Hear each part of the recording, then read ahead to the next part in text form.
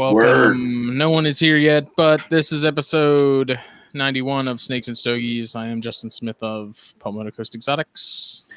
I am Phil Wolf of the Neffers Initiative. Yes, I am sick. The COVID Initiative. The COVID Initiative. Yes, spreading joy one cough at a time. But do you think that's stopping him from chiefing down some cigarettes? Not the least bit. Hell no. That's how you cure it. That's how you cure it. That's right. It kills the virus. You got to burn it out with smoke. But smoke it out. we're joined by not only our very good friends, but happens to be our sponsors as well. Oh, look at that Snakes and Stogies shirt. Ooh. The Gendra. Hello, Gendra. Right. What's up, guys? Glad to be back. And You guys Randy, are almost at 100. Yeah, Randy just popped in. Randy. How you doing? Randy Begwith. Look at What's that up? hoodie, man. Yeah, just came in today. Perfect timing, right? Nice. That's awesome. And I'm so glad that Randy got to join us today because I can't wait to praise him for his awesome snake room all day. Oh yeah, my Dude, little snake closet. That snake closet. It's not a closet, man. It's like a what's the TARDIS from Doctor Who? Yeah. You know, it's like, oh look, a pretty glass door, and then you walk in, you're like, holy shit. Everyone says that when they walk in, they're like, What the hell do you have in here? Right. It's my little lab. I love it.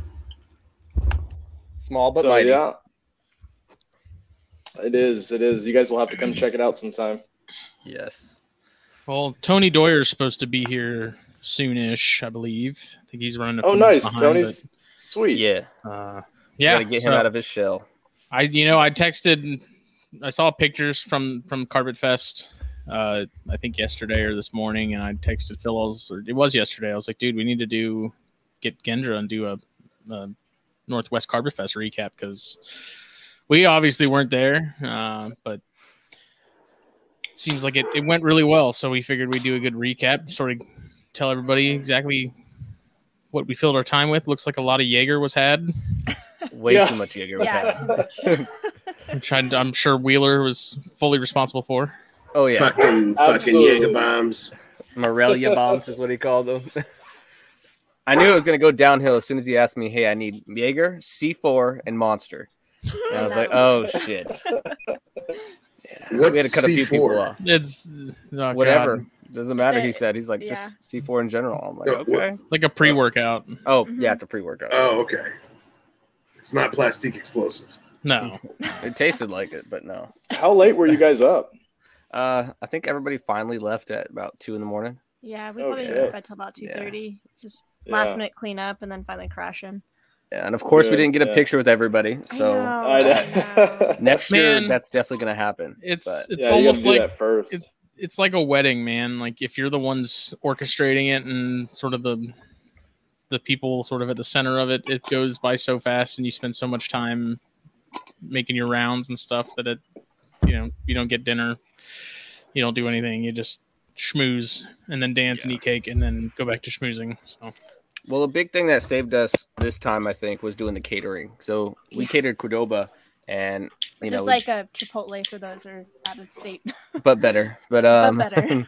And that was a lifesaver because we didn't have to, feel rushed cooking and trying to prepare food. It was just setting it up. Yeah. So, and I think most of it got eaten too, so that was pretty nice. Yeah. So we still have. You guys have Moe's out there? Moe's? I don't think we do have that. No. Oh my gosh, Oh, no! okay, but that I must be remember what I that said. place when I lived in Buffalo. Oh, I love it. Yeah, that's who catered our wedding. Ironically, we had a margarita machine and Phil was there. Awesome. It worked out really well. It was so nice. Yeah, It was because delicious. they just show up, they drop all the stuff off, and then they leave. Yeah. And it's like it was perfect. awesome. Yeah. And that's what we did with the Southeast Carpet Fest. The last one we had a barbecue joint cater, and it was the same thing. They just dropped it off and left, and that was it. So keep it simple, keep it easy to set up, easy to break down. Yep. And it provided a lot of variety for people who might have been like vegetarian or vegan or whatever. So it's like it was kind of well rounded for everybody, So it worked out well. It was fun. I had a blast. So yeah. Good. I think everyone that showed up did. I mean, we were all by the time I looked down at my watch, it was already like 10 at night, and I was like, "Holy shit!" Where did the time go? Yeah, absolutely. It was fun. It's the way it should be. Yep. How far are you from them, Randy? I know we've asked before. I'm about an hour and a half north of them. Okay. Yeah, on Whidbey Island. Yeah. Gotcha. So. Yeah, we've talked about that before, and I think carpet fests are much more enjoyable when it's everything's just like, you don't want to put as far as like catering and stuff goes and all the setup, and like the simpler the better. Like it's more enjoyable, especially for the people putting it on. If it's the least minimal headaches, keep them to a minimum. And it's the way it's supposed to be. Like carpet fest's supposed to be like, a bunch of. It's just supposed to be a damn house party, man. Yeah, that's what it was. That's exactly what it was. And we didn't do a US Arcs auction because I had no idea what I was doing in regards to that. But I think that made it a lot less stressful. Yeah. It was just everybody, we had multiple rooms and people were outside in the garage, and it was just people moving from room to room, just chit-chatting. It was awesome.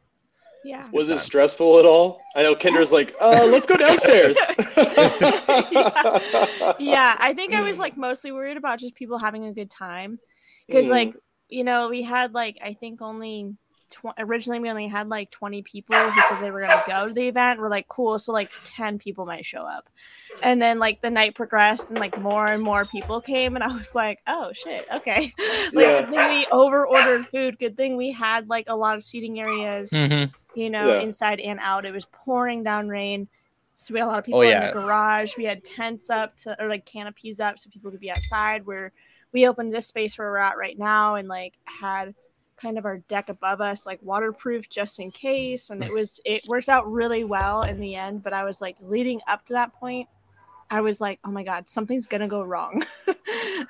Hey, Bert, nothing happened. So the Podfathers the Podfather, nice. Well, what are we all smoking? First of all, we gotta get into that. I think you called this the Undercrown. That's the new 10th anniversary Undercrown. It is awesome. It is very good. I smoked so many of them and they came out that now I kind of don't want to touch them again. Wow. I went hard on those things when we got them at the event and stuff, man. Now I'm just like, it is a good cigar. It's one of those things, I smoked too many of them. I need to sit on them for a little while before I come back to them. Yeah, that makes sense. Randy, what do you got? I got this Gurkha. Oh, yeah. So I think it's a 2006 Savannah blend. Mm-hmm. Those are good. It's so smooth, man. It's nice. It's definitely one of Gurkha's better smokes for sure.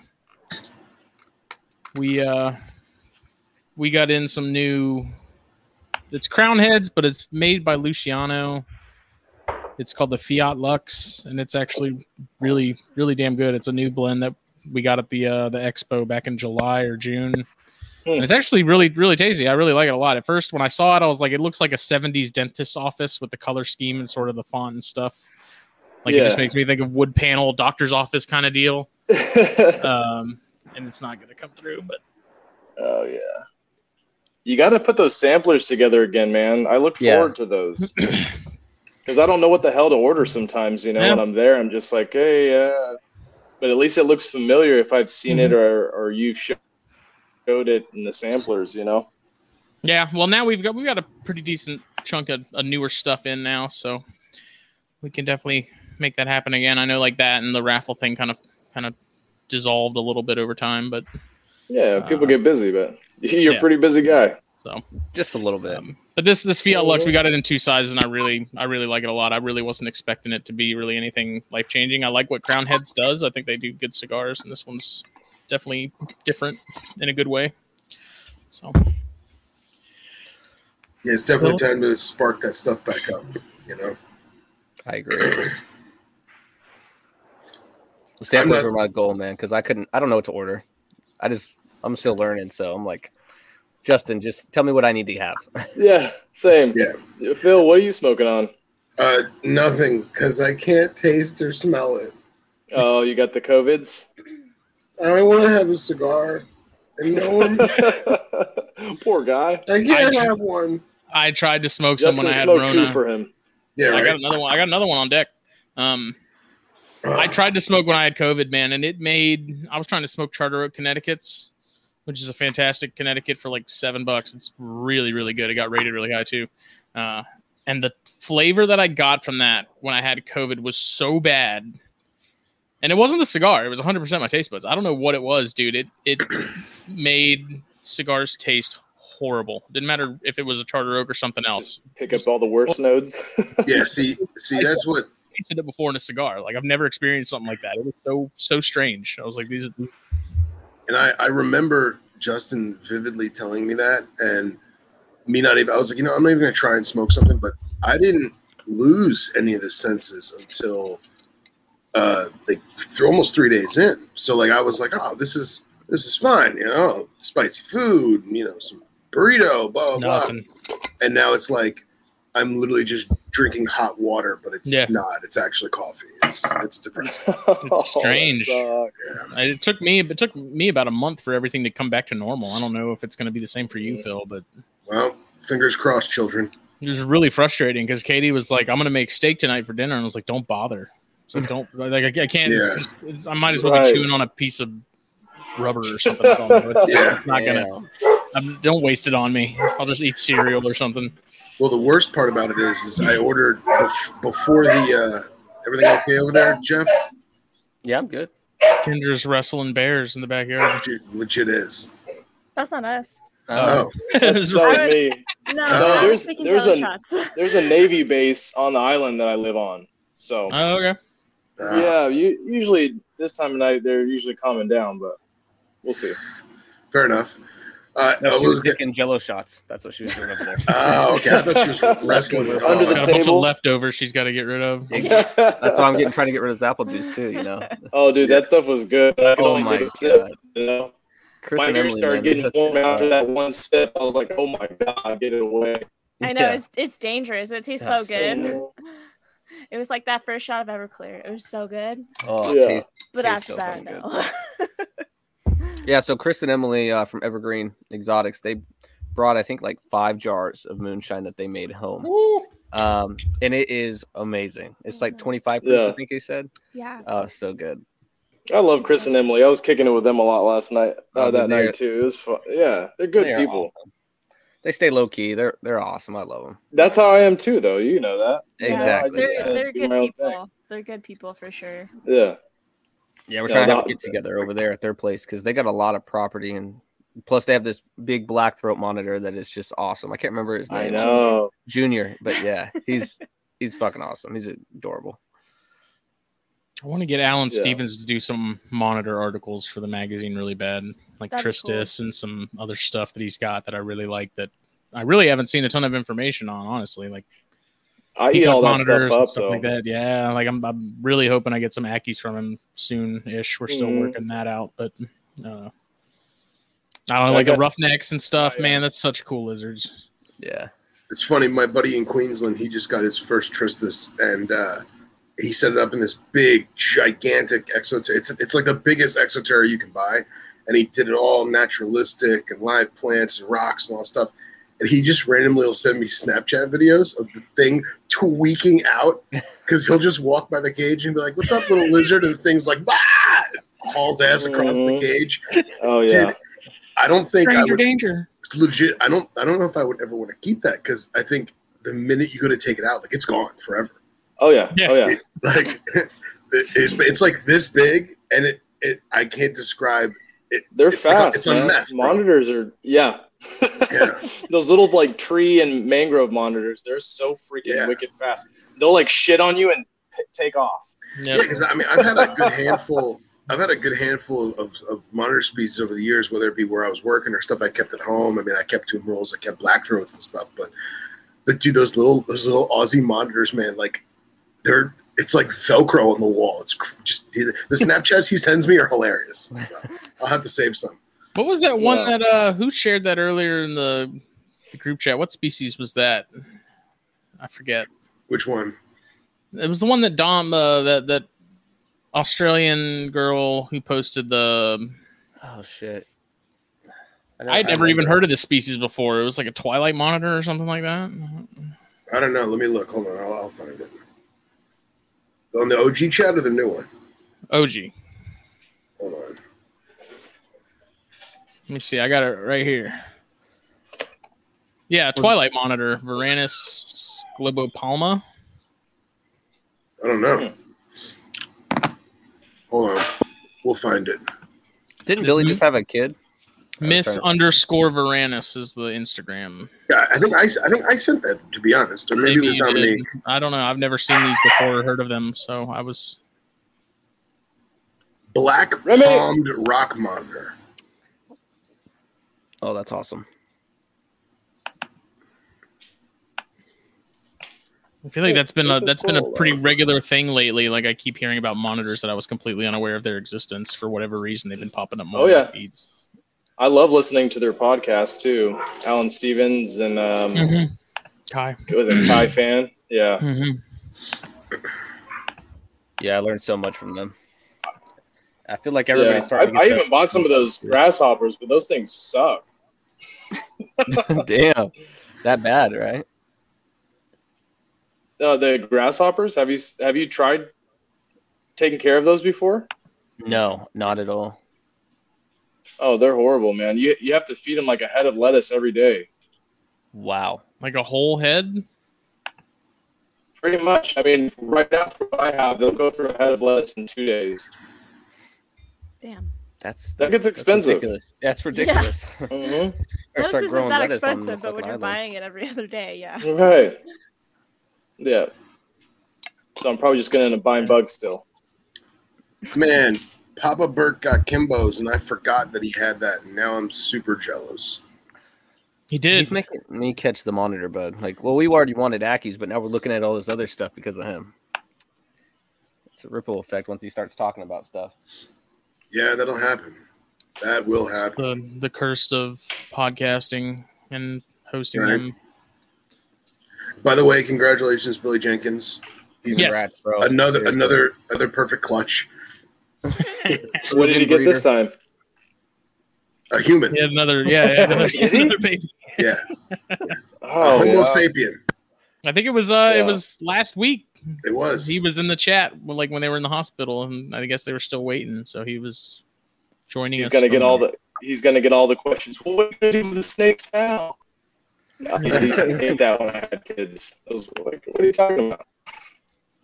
They're gonna stay right here. Exactly. So people are weird about snakes. Meanwhile, Steve Poole's over here in the group chat playing with his Apodora. Was there any Apodora mishaps at Northwest Carpet Fest? Yes.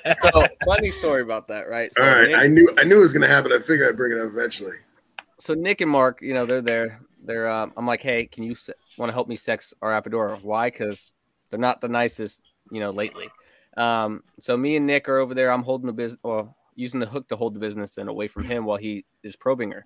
And she starts acting a little feisty and, just being difficult. And Mark just comes over here and taps her on the head and grabs her by the, right there and just takes care of business. No fear whatsoever. And that was just hilarious to me because the confidence is just awesome with him. Like, it's a big snake. And I don't know. I'm not going to go tap it. Boyer keeps his pimp hand strong. He does, 100%. But what ended up happening with that is instead of 2 girls, we have a 1.1, which normally I'd be mad about. But with Apodora, males are hard to find. So I am super stoked. She's super stoked. Yeah. Now that we have, a pair and then our other females coming in next week. So super excited. Did the male just like swallow the probe, or was it difficult, or what? No, it went pretty deep. It was just obvious that, it was a male. And it was just, it was good news. At first I was like, oh shit. But then I thought about it. And I was like, yeah, that's awesome. What's up, Tony? What's going on, guys? The Doya. What's up, dude? Sorry for running late. No problem. It's all good. I see a little person occasionally in here. I got my little. Oh, same here, or a dog on my side too. It's all good. How you doing, dude? Doing well. Recovering. Still not going. Yeah, it's just like Daytona, man. It always it's never just okay, cool. I'm back home, and now I'm back in the States. It takes a couple days to really sort of come back to 100%. Oh yeah, we went straight back to work. So literally got home from work. So I remember after Southeast Carpet Fest and stuff on the way home, me and Jake were just sitting in the car, didn't say a word the entire ride home. We're just so fried. Yeah, it was pretty quiet. It was nice, and not too bad. Not too bad. Not too much to recover too badly. I never miss my bed more than after Daytona and Carpet Fest. I can absolutely believe that. So Like what's that. going on, guys? Thank you again for hosting. First off. Oh yeah, too Absolutely easy. awesome. Awesome. Both of you. I'm just glad we made it happen. You know. Yeah, who was the first to show up? Tony and Brandon and Tyler, all out of town people. Okay. It was awesome. Yeah, Yeah, and of course we put them right back to work. into doing the hosting thing Friday night. That doesn't need those. Thank you. Yeah, but we put them right to work setting up. So we used and abused them. It was awesome. Hey, that was not abuse. You got a killer collection, some killer stuff to see there. So it was a treat. That's for sure. Kind of forced him into Brandon and I kind of forced him into the entertainment on Friday night. Yeah. Yeah, definitely. Yeah. It worked out well.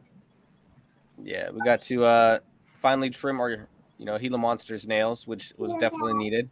We were a little intimidated by just, trying it out because we just got her and her nails are super long because I don't think they had a rock in there for her to kind of grind them on. And so that was a little nerve wracking, but it was just like a dog. Kendra did it, and Tony held her while she did it. It was awesome. Yeah, definitely learning process. Yeah, they're intimidating. Like you don't think that they would be, but like they kind of are because they whip around so quickly on you. Yeah, and you're just like, oh shit, like this ain't no friggin' leopard gecko. Like this is something that can do some damage if it really wanted to. So they're pretty much just big leopard geckos. Yeah. Giant ones. Spicy ones. You got that big boulder looking more face, those big old jowls, and you're just like, whoa, you got a lot of teeth.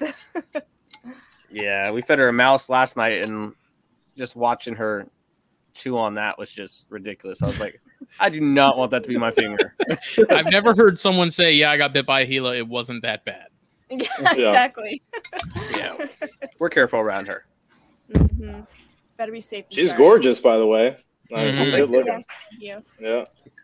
I'm a little bummed because all that talk we did in Daytona, I never got a picture or nothing of the Gila Monster. Oh yeah. We'll I've seen pictures of it. Actually, you have the video, don't you? Well, they didn't. Yeah, I won't send that. She didn't really try to pull her out with a bunch of people. I get to kind of help with that on Friday night. So that was like one of our number one questions. Can we pull her out? Like, no. Yeah. I sent you a picture, Phil, of her and Tony handling her. Awesome. We definitely used a hook just to be on the safe side, just to kind of keep control over a little bit. Yeah. But she was doing pretty good. A lot better than normal. I'll give her that.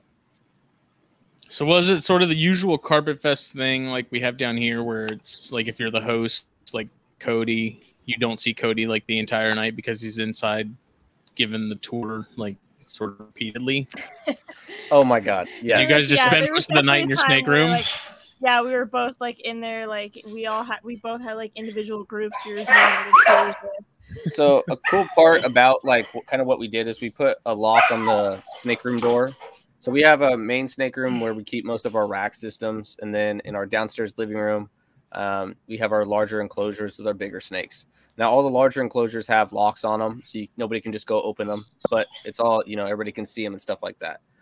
They can pass through to get to the backyard and the downstairs living room area where it's a big couch. So periodically we'd go into the main snake room and just give tours for like 5 or 6 people at a time. And then, they were feel free to see the bigger enclosures at any time. It was pretty nice because I didn't have to constantly watch stuff to make sure no one was just going in and grabbing something, Yeah. We can get out of the room and, mingle and then give the tour periodically. It's kind of nice. Yeah, I felt the way you guys had it set up. The way you guys had it set up, it actually kind of gave you the ability to breathe because that was one thing. Right. You can do like little spurts here and there. Yeah. Yeah. People noticed, Take okay, the creeps door's back. open. Hey, stick your head in and see how many people are in there. Oh, it's too crowded. Let's go wait. And Yeah. Kind of took advantage of that opportunity. So each of you guys kind of got to cycle in and out. Yeah, it's pretty nice. Yeah. Yeah, I will say that is with at least the Southeast Carpet Fest, like both years that we did them previously, like it was never people there that we like got weird sort of vibes about or anything like that. Like everyone was pretty straightforward and pretty trustworthy, it seems like. Like, we didn't have to worry, especially at P and Cody's, if you think about it, with all the venomous stuff they have. Yeah, I could all imagine that. All their stuff's locked up, but everyone for the most part is pretty trustworthy. I don't think anybody's going to try to do anything stupid. So. Yeah, well, and with the door, like, it forced people to ask and, like, you know, be like, hey, I'm interested in this. Can we, you know, let's talk about it. And it opened up in that discussion, you know, the people over here, oh, yeah, I want to check that out too, or whatever. So it helped, like, other people, I think, like, build on that community sense and, like, talk and discuss, like, afterwards, you know. And I think that was, like, one of the biggest things about it was it, like, because our community is fairly small compared to, you know, Southeast or Southwest, you know, but it was nice to be able to see people like, oh, hey, I met you online, or hey, you know this person through this whatever, exactly, like, in person. So it was a really cool thing to do, and I'm glad we did host it. Oh yeah, like my favorite part is that it wasn't just all carpet python people. There was there was experienced keepers there, and then there was also like a lot of people that were just new to the hobby, that have never seen a carpet python in person before, never seen a white lip in person before, or an apodora or something like that, or a scrub. Duns python. Or duns, you know. But a lot of those people, you know, they got to see this for the first time and actually start falling in love with these other stuffs, not just ball python morphs that, you know, you typically see. So there was a local friend of ours. He, you know, got to see a scrub in person for the first time and handled it and things like that. Now he wants one. And so seeing that passion start to grow in somebody for all the other species that, you know, don't have morphs per se, was really awesome. Yeah.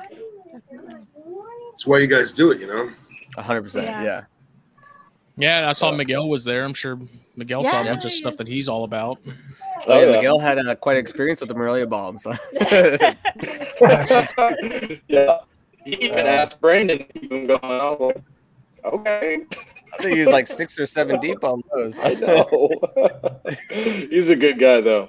Good guy. Fantastic, dude. No, that was awesome. Yeah. But it is cool to mingle and talk to people. Like Tony, him and I were chatting at first, and I was like, oh shit, you're the elephant trunk guy, Revision Reptiles. And we just kind of like put 2 and 2 together, and okay, you're Randall Pegues. And yeah, you know, so we were doing a lot of that all night and just chatting with people, and you find like, oh shit, we actually know each other, you know? Yeah. No, that was like me the entire night. Jeff was like, that's so-and-so, that's so-and-so, that. I'm like, oh. Same. Yeah. I'm like, I went outside to another actual name, you know, like one of those situations.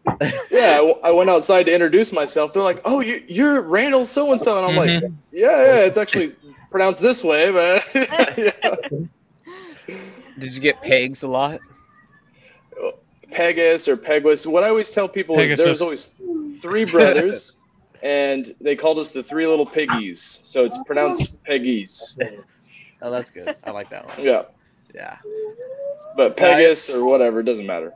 It was kind of funny, though, because Tony, you know, we were all chit-chatting and everything like that. And then I think it was Saturday, you know, right before we were ready to go, he talked about his elephant trunk snakes. And I heard it, and I was like, oh, shit, you're Revision. You know, exactly. Yep. I'm like, fuck, now named to a face. I knew that profile. Yeah. I didn't realize that was him. Yeah, he's the elephant trunk guy. Then I called him an asshole for not accepting my friend request. Yeah, that was Friday night as we're all sitting around towards the end of the evening wrapping it up, and he's like, and we're talking, and then something got mentioned about what we keep, and the elephants came up, and that was hey, well, you're an asshole because you haven't taken my friend request. No wonder. It's kind of like you put the faces with the names, so that was kind of one of the treats of this Carpet Fest specifically. The guy with the sock puppet snakes. Yeah, they're so cool. I don't know if I could keep it, but they are awesome just to look at. Like, his setup is just awesome, and hearing how he does it, maintains it, really cool. Yeah, it's actually kind of the same kind of thing that happened throughout the night with Randy and a few other people. As I was chatting with people, and we were chatting, and it kind of ran into the I know you through this, or yeah, you know through this. So that was kind of cool, and getting those going. Crazy. It was fun. Yeah, you see a lot of put a lot of names to faces and stuff at Carpet Fest. It seems like no matter where, like which one you go to. Yeah, and you see someone like Tony, like John Barrett just said, you know, his passion for that species. Like, it's not something, you know, he's breeding and making a ton of money on, or, you know, whatever. He's just passionate about how that species is, how they look, how they act, just everything about them. And just hearing how that passion was just awesome, personally. They're not for everybody. No. No. We say the same thing about our white lips. Like they're not a species for everybody. And some people actually got to see that last night or Saturday night. You know, like they're not like, you know, they're this. They look beautiful in a picture, but in real life, like they're not going to sit still. They're not going to look, you know, that cuddly. There's the fantasy and then there's the reality. Yeah. Some are spicy, some not so much. Yeah. That's where you want the duns. Those will work. Yeah. Yeah, duns are perfect. Yeah, those are always that was a treat to be able to fall in love with in that at that time there. Yeah. To be able to handle those and see those. It was kind of nice because recently getting hooked on the Liasis, being able to see the variety they had there was really cool to see such kind of be able to experiment or kind of handle a little bit of each one, or at least see them and how they handle. So that was kind of pretty cool to see there. I told you the Liasis is the superior genus, and I was not fucking around. This you did say. This is true. Yeah. You're not wearing your shirt. I know I should have wore it, but you know it was dirty. So because I wear it all the time because it's facts. It's good. It's good. I know he wears mine too. Oh, like, sorry, not sorry. I'm like, that's my shirt. He's like, no, it's our shirt. Definitely my favorite. Oh, there's Dom. She's in the chat. Hey, Dom. Dominique. Dom and Kendra might be on a fight club here pretty soon. Oh, yeah. We heard talk of Just that. saying. I'm going to lose, and I'm okay with it. It's Dom. I love her, and she's beautiful. You're going to hear me in the background. Fuck her up. It'll be good. Put her in a body bag, Tommy. Grab her dick and twist it. Sorry, there's children here. I'm sorry. My bad. You're good. You're good. That got heated really quickly. Yeah, she's fine. I apologize if she's making noise in the background. Oh, you're fine. What? Why are you apologizing for a kid being a kid? Yeah. We're not. Tommy, stop saying you're sorry. Yeah. No, but seriously though, Carpet Fest couldn't have been, you know, as good as it was without Tony, Brandon, and Tyler helping us set up. That came in clutch really good, and they helped clean up afterwards too. It was really fantastic the way it worked out. So I'm really glad they came. I think they were the only three that came out of. Well, there's a couple people that came from Oregon. They came from California, and Tyler came from Wyoming. So it was definitely. Ryan, who came from? Who? Oh yeah, that too. Yeah. So it was a good time though. How far of a drive was it, Tony? Or did you guys fly? We flew in. We flew. Brandon and I picked up tickets and flew out. It worked out because we actually got off the plane and landed. We arranged to meet up with Tyler and hang and kind of let him stay with us. And it worked out to where we landed, and he kind of landed right after us, and he was like 2 gates down. So we worked out perfectly that way, and we kind of flew out around the same time. Tyler had a little bit later of a flight, but it worked out either way because basically come and go at the same time. And made that real smooth. It was kind of nice there because, again, that was the first time we'd actually met Tyler. He had Brandon and I. So we talked with him and kind of chatted with him. So that was kind of cool to just go that route too. And Tyler's a super cool kid. Like, he is awesome. He's super passionate. Really good guy. When he's eager to learn, and you don't get a lot of that anymore these days. Or at least it doesn't seem like it on Facebook groups where everyone's just like a know-it-all, or like what the term we coined, the regurgitating Richards. You know, the people who just like who take information and just, you know, they think it's, you know, untouchable, and they just spew that information to somebody else, and just like a constant cycle of bullshit and misinformation. And Tyler was like, you know, he was actually willing to learn. He's like, wow, I didn't know that. Like, you know, and that was cool to see because he's, you know, he's the next generation, you know. Mm-hmm. So and I kind of forced his hand too because he's interested in like white lip Sapador. I was like, hey, you're gonna pull this snake out and handle it while I clean the cage. And so I handled him, you know, a very defensive female white lip, northern white lip, and he handled it like a champ. He handled. We cannot return it until it has spilled blood. Exactly. She didn't even. She struck at Brandon as he passed by, but no, she didn't even bite him. The Apodora were really well behaved for him, but I don't know if that was good for him or bad for him because now he wants some of those species. I know. It's like she's on her best behavior. Damn it! Like, yeah, she's not normally like this. No, she's not normally nice. It's like, these are strangers here. God. Yeah, Tyler was a pretty unique one to hang out with because he's really coming in from the ball side, the ball python side. And any of the communities other than the ball python side, you typically hear just the negative side of the ball python keeper. And he really did come in. He started with a few, and he's kind of expanded, and he just really wants to expand to just get his interest. So that was kind of cool to see. And like she said, he's willing to learn. So he was more than willing to sit and listen to people, and that's exactly what he wanted to do. That was his whole point of coming. Yeah. So his whole point, that was what he said. That's what his point was, is he wanted to go out and learn and enjoy. I mean, there was a point where he was at Carpet Fest. He was just following everybody and anybody, wanted to just figure out what everybody knew about anything he was interested in. And he was not shy to ask a question. Like he was super humble, and it was just awesome. He walked right up to Nick and just asked him, "Hey, I'm interested in the hypo stuff, and I hear you're the guy to explain it." And Nick just looked at him and said, "I don't have time for that shit." And then continue to explain it. No, and then he found somebody else that was willing to explain it, and Nick was standing there and overheard it, and of course Nick, well, let me just step in. Yeah, there you go. Of course he would. Yeah, so that was kind of funny, because it wasn't long after. It was like, well, you want to explain it? Hey, you will. And then, well, let me just explain this. It's like, oh, so there's time now. Forgive me for changing topic real quick. Did your child just hook out a snake? That's what it looked like. Yeah, well, she pulled out one of the younger juvenile carpets. Yeah, that's fantastic. I love it. That's what she's over here trying to get. The last reptile show, we got her her pink snake. She's learning how to use. We're working on getting her used to hooks and stuff. I kind of introduced her to carpets and juvenile carpets slowly, so now she's working the confidence in. Awesome. Fantastic. Yeah, and she has a pink hook. And I don't point like she likes them. She's fascinated by them, but we're working on the stay back, just respect them. So I'm slowly introducing her level by level to the different stuff we work with. Oh, she's awesome. Super cool. Dom does need a pink hook. Okay.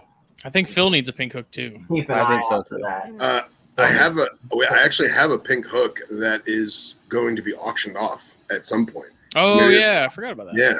So. Speaking of Tyler, he's in the chat. Hey, I missed all that stuff we were talking we were about. just talking about you. Tyler, we just said horrible things about you. Yeah, just shit talking. Worst ginger ever. Tyler.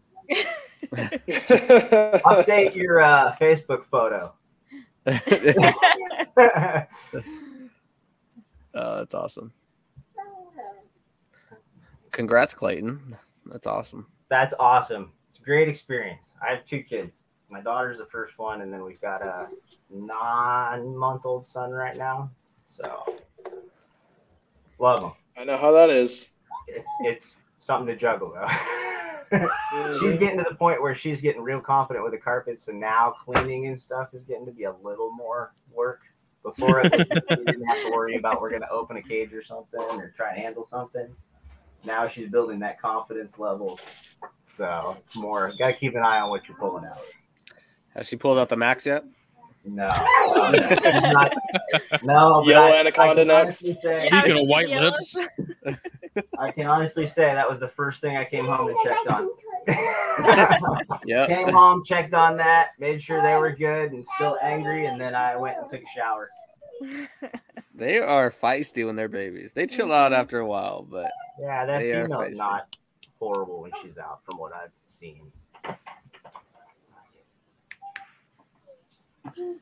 It's actually interesting because I've always had not happy times with Macklets in the past, and Billy Hunt's adults, they're confused. They think they're ball pythons. They're amazing. And then he got those babies, and those babies are from hell. Oh my God, yes.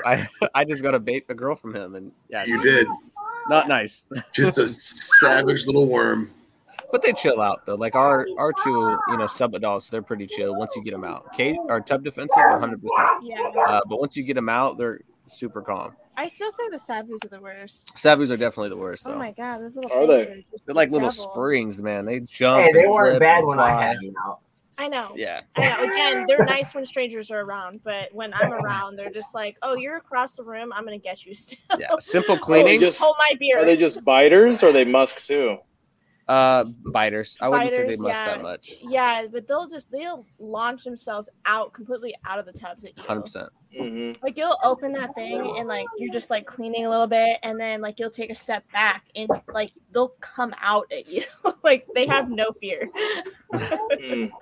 Those Dunn's pythons, though, man. After you put those in my hands, I was like, oh, because at first I didn't really understand it, you know. Like, I was like, they're cool, but after holding them, I was just like, wow, these are really chill and they're beautiful to look at. I mean, they're awesome snakes. The anti-maclets. 100%, they are. Like if you even look at just how they look, it's it looks like a flipped, just the contrast, the color, whatever, and the demeanor too. And the freckles, yeah. I mean, they have like no like busy dark pattern to them besides a few black freckles. Like our females, one might say they're done fighting. Huh. Done fighting. Oh, I like that. Compared to the maclets. Dad joke. No, they're awesome though. They're super chill, which is completely awesome. Because as babies, they must a little bit, but now they don't even do that anymore. They just move around. Are they keeping that orange color? Didn't you have one or two that were orange? No, they're pretty. Though the female, she's a little bit orange, but not really. She has a hue to her, yeah. Like if you hold them side by side, like you can tell which one was orange and which one was the silver. Yep. Yeah, for sure. And those stay considerably smaller than maclets, right? From what I've heard, they stay about the same size, maybe a little bit smaller. But not many people have them, so I don't know. Those juvenile colors, that's just a random variegation. I can't talk tonight. Sorry. Random variableness of it. So there hasn't been enough breeding to actually determine that, but Nick and Ryan are definitely working on that to determine if you breed a red baby to a red baby, you're going to get all red babies, or you're going to get reds and silvers and kind of in betweens, because they got a mix on both their clutches. So I don't know, we'll see. I'm excited for it though, because I like the silver ones, in my personal opinion. She likes the red ones. I like the reds. How many wild babies have been observed, like in the modern era? Like, can you go on iNaturalist and see babies or no? 0 on iNaturalist. No. There's that one like Juan Tristan guy on he lives in Indonesia, and he's got 1 or 2 videos from when he goes out herping on that Weetar Island. And they're not babies, they're adults, and they kind of look like a silverish kind of phase, if I'm guessing. But there's not many pictures of them in the wild at all. The wild specimens that they were collected when they first got identified and stuff like that, that's available, but there's not much at all besides the captive stuff. So there's no chance that the silver or the orange is essentially a phenotype or a morph. It's just some babies are one color, some babies are another so far. I hope it's something that you can kind of selectively breed for, but I don't know. Not yet. Not enough breeding has been done yet. Yeah, we just don't have enough examples of it, I think. In captivity. Are they exclusive to Weetar Island? Yeah, they're 100% exclusive to Weetar Island or Weetar. I don't know how you say it, but that one guy said that he has found one on has found one on Timor though. So, but I don't know how true that is. It'd be cool if they were found somewhere else. Honestly. Yeah, because it might be a little more available. Yeah, I guess it depends on how much distance there is between the islands and stuff. Because I mean, if it's not a big grap, then it's probably entirely possible. But and that island's so frequently, not frequently, traveled to, because I think I was reading up on it because I really want to go there one day, and I think a ship goes there once every 2 weeks unless you can hire a private charter, which is expensive and hard to find someone trustworthy. So he really got into all of that, and I shot him down. I was like the perfect honeymoon. Like, let's go. I was like, I'm not perfect. A little bit of almost death. Catch malaria on the way out. Malaria. Hawaii. Dude, it'd be cool. You get to see Insularis in the wild too. Yeah, yellow Insularis is there. Yeah. And I think I care out with those little like rat things or squirrel things are like kikajus or something. Kinkajus, I don't remember, but that's what they're eating. That one guy said. Chupacabras. Probably chupacabras. I don't know, but yeah, they're super cool. Now? I watched that. Go ahead. No, I was gonna say is I did the same thing you did many moons ago, because at the time, I would say maybe 10 years ago or so, 12 years ago, there would be waves of Wetter Island stuff that was coming in, like Insularis and Sabus and some other stuff too. And it was basically how desirable the Westerners wanted that locality. They would make the mission to go field collect, right? And excuse me. And I looked up like you said, like, yeah, do like a week trip, see what it's like. So there's a lot of charters that go, and there's a couple settlements out there, because I was looking at Flores Island too, you know. Yeah. And there's like a couple good towns on Flores, and there's like a micro resort on the island, on the west side of the island. But if there's like a little storm, or the guy who drives the ferry doesn't feel like going to work that day, it's like 7 days until you can get out. Exactly. So now you got to plan like a month trip just in case it's like a buffer zone. Well, you also gotta pay the guy double, if not triple, to make sure he shows up. Yep. You know. Yep. And then because I know there's a big mining operation on Wetar, but I don't know. It's kind of weird. They have like villages, not really any like towns, from what I've heard. There's a lot of like birding people that will go there and take pictures of the island. That's when I was doing my research. I'd find a lot of birding people that took pictures of the habitat and things like that. So, but not a lot of snake people. Obviously, there's not many there. So, yeah, we had somebody on a show once that was saying how maybe it was Doc Julander, I don't remember, saying how they are herper at heart, but they travel under the guise of a birder because birding is so uniformly accepted. Yeah, you know, that like, makes sense. Who's going to be suspicious of a birder? Well, yeah, and that was the whole thing, is like you can get permits to go into natural areas in other countries to go birding, but if you said you were looking for snakes, they would deny your licenses because they assume you're just going to smuggle stuff out. Isn't that what the case was with the national parks in Texas and stuff too? Like you couldn't have a snake hook because most of the people that are in the state parks with snake hooks, it's like they're probably taking stuff. Yeah, exactly. Yep. Yeah. But if you have a camera, right? No problem. No problem. Yeah, I thought that was kind of goofy. I mean, I understand why they, especially like national parks here in the States, like why they would have rules like that, but people can't be trusted. Yeah, it sucks. I really want to do an Indonesia trip, but it is so sketchy that I would not want to go unless it was someone like Dan Maliri or, like Mike Clarkson, or I don't know how to say his name, but people like that is when I would want to go. Not just me and Kendra. Why? Because I feel like safety numbers. Yeah, exactly. I'd be murdered in a heartbeat. This mustache, Lord of the Flies. Cut it off. This mustache. No, like, let's skin him for his hide. Like, no. You got our lips, boy. Yeah, like I'm not trying to. Yeah. Just get taken to like a cannibal's hut, and Jeff's mustache will just be pinned to the wall on one of the tiki huts. There's no question of who that came from. I'm not, well, like I told Hen Dog, like, him and I are gonna go. Come hell or high water, him and I are gonna go. But I also feel better that he speaks a little bit Indonesian, and I don't know. I feel like the two of us could kind of lay low under the radar, and we have enough people through Instagram and Facebook that we could, stay at somebody's apartment and whatnot, and kind of stay off the beaten path. But it is super sketch when you look like me. If you go, I carry bags pretty well, so just saying.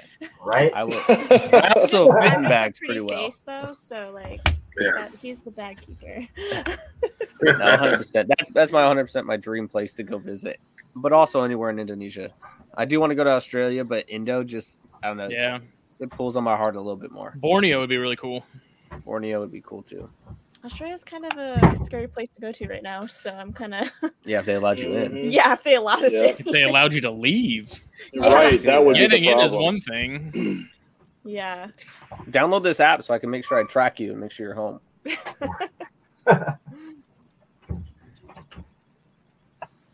All right. But. All right.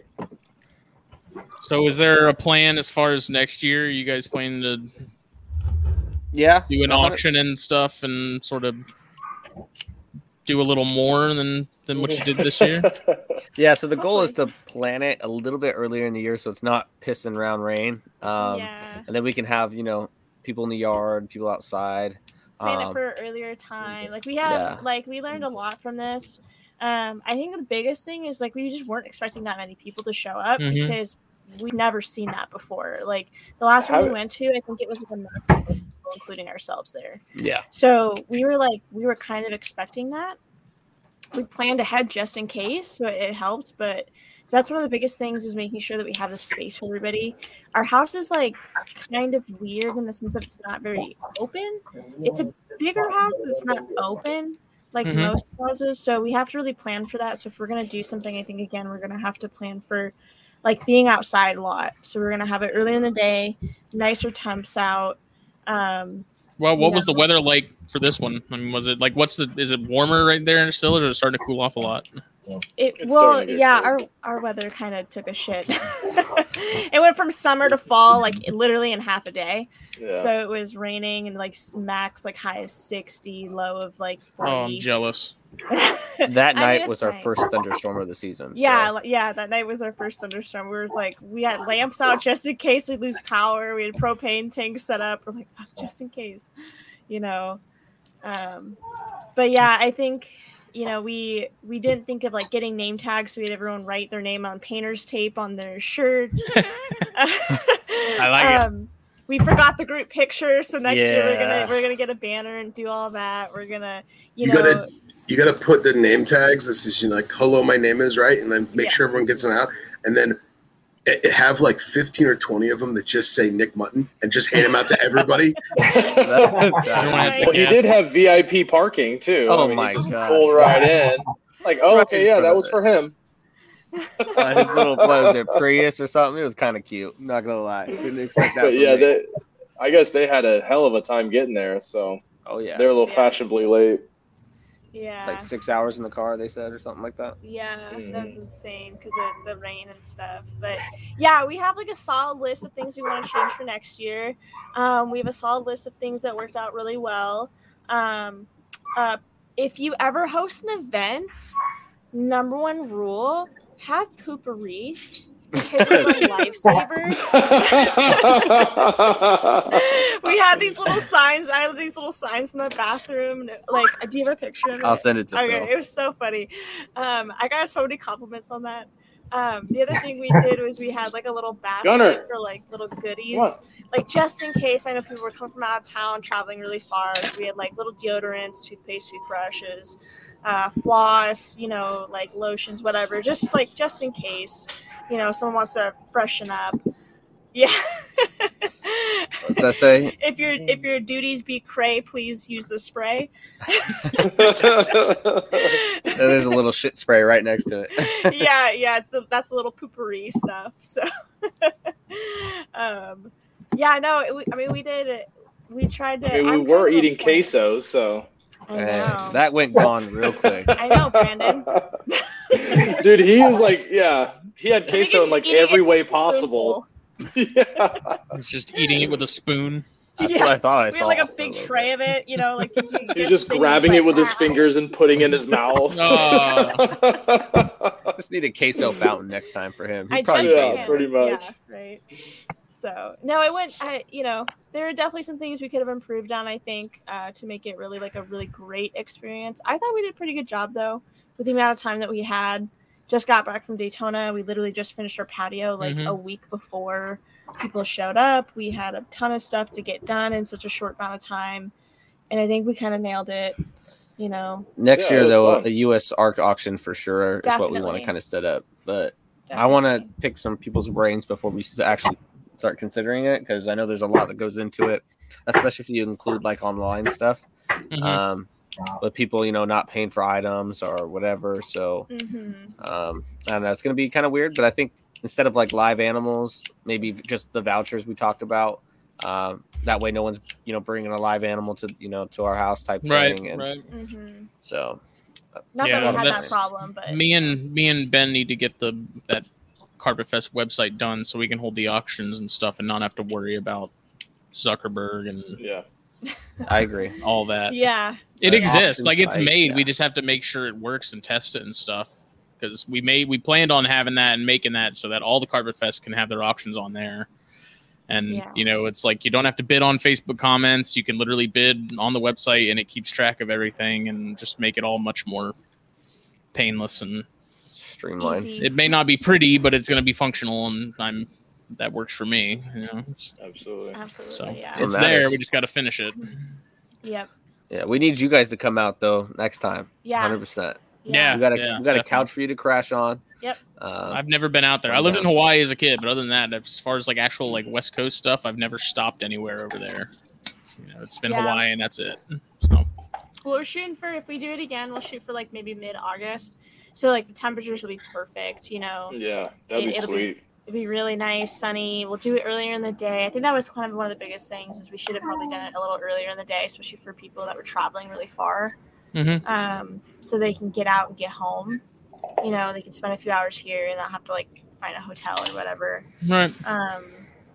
The cool thing is though, there's a hotel, a couple minutes down the street from us, and it's just restaurants, fast food joints, stores, right, all next to it too. Like, so not even a 5-minute No good. drive. So. Right off the highway. Right off, Very right off 405, convenient for flying in and staying. I mean, the airport was the distance drive. Other than that, literally, there's a gas station across the street, catty corner. There's a restaurant and a couple different places there. Yeah. Their house is just up the road, so that hotel you guys provided was perfect on that end. Dispensaries. Between the hotel and our house, there's a dispensary, and us Northwestern guys, Yeah. He asked me, he's like, "Are you guys legal?" Yeah, we're fully legal, bro. Yeah. Washington does not care. The most disturbing call I got was Friday night. He stayed over there. Tyler and I stayed at the hotel, and we met back up the next morning. So Saturday morning, when Brandon got up, gave me a call. We're talking, hey, you up? Getting ready to head over. First thing he says when he picks up the phone, their roof lines out here are pretty steep.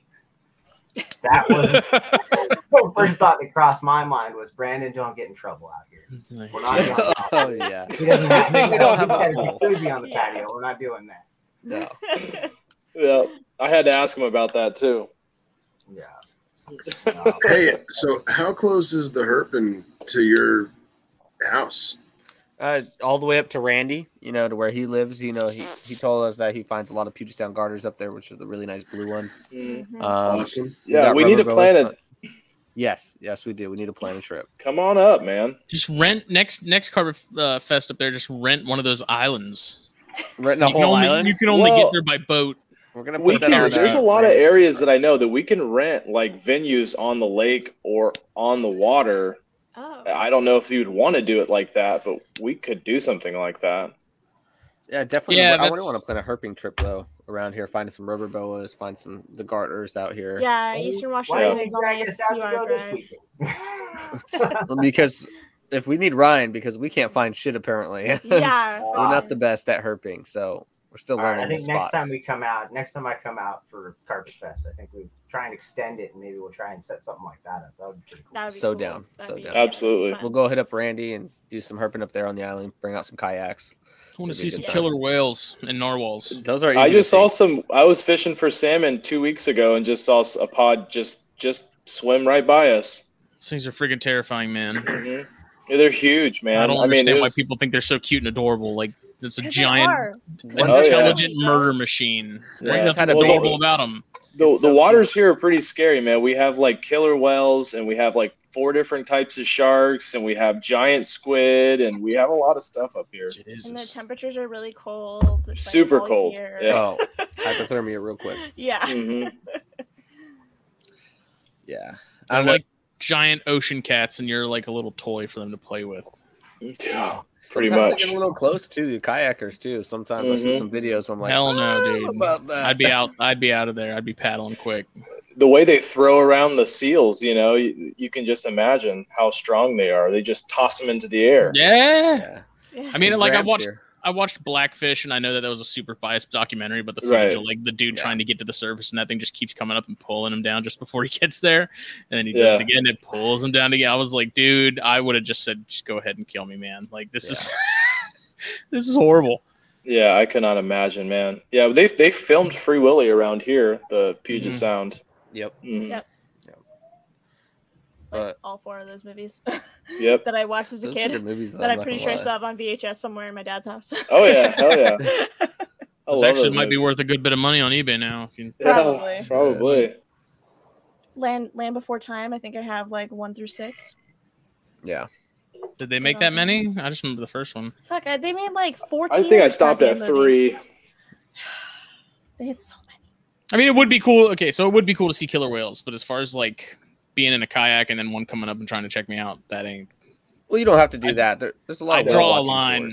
There's not a boat big enough. I'm not a big sea kayaker because I've been in boats where the water gets rough really fast. So I'd rather just stay in the lake when I do kayaking. Same. It happens here all the time. People go kayaking and the currents take them, and they end up not being strong enough to be able to paddle against it and get, and they end up getting pulled out into the sounds and stuff like that. It's like, that's like real. Jeff and I witnessed that. We were at Deception Pass. And we were on the beach there, and we just got our new camera, and we were like zooming in on people across the water and everything, and waving for help. Y'all just like, no, it was legit. It was like on the news and everything. Like this. It's called Deception Pass. Randy's talked about how many suicides happen there all the time. Yeah, it's crazy. It's bad. Well, it's a gorgeous bridge, but yeah, this family of kayakers. Well, mom and dad paddleboarders.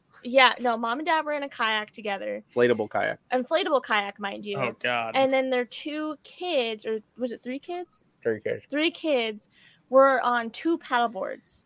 Like the middle son with like the youngest daughter were on one, and then the oldest boy was on the other, and they were trying to fucking paddleboard across Deception Pass. Where like the currents like literally it whirlpools there. Yeah, it does. That's literally what happened. So bad. And there's like the parents were like struggling to get across, and then you just see the kids like trying to paddle, and they just literally just whoop, there they go.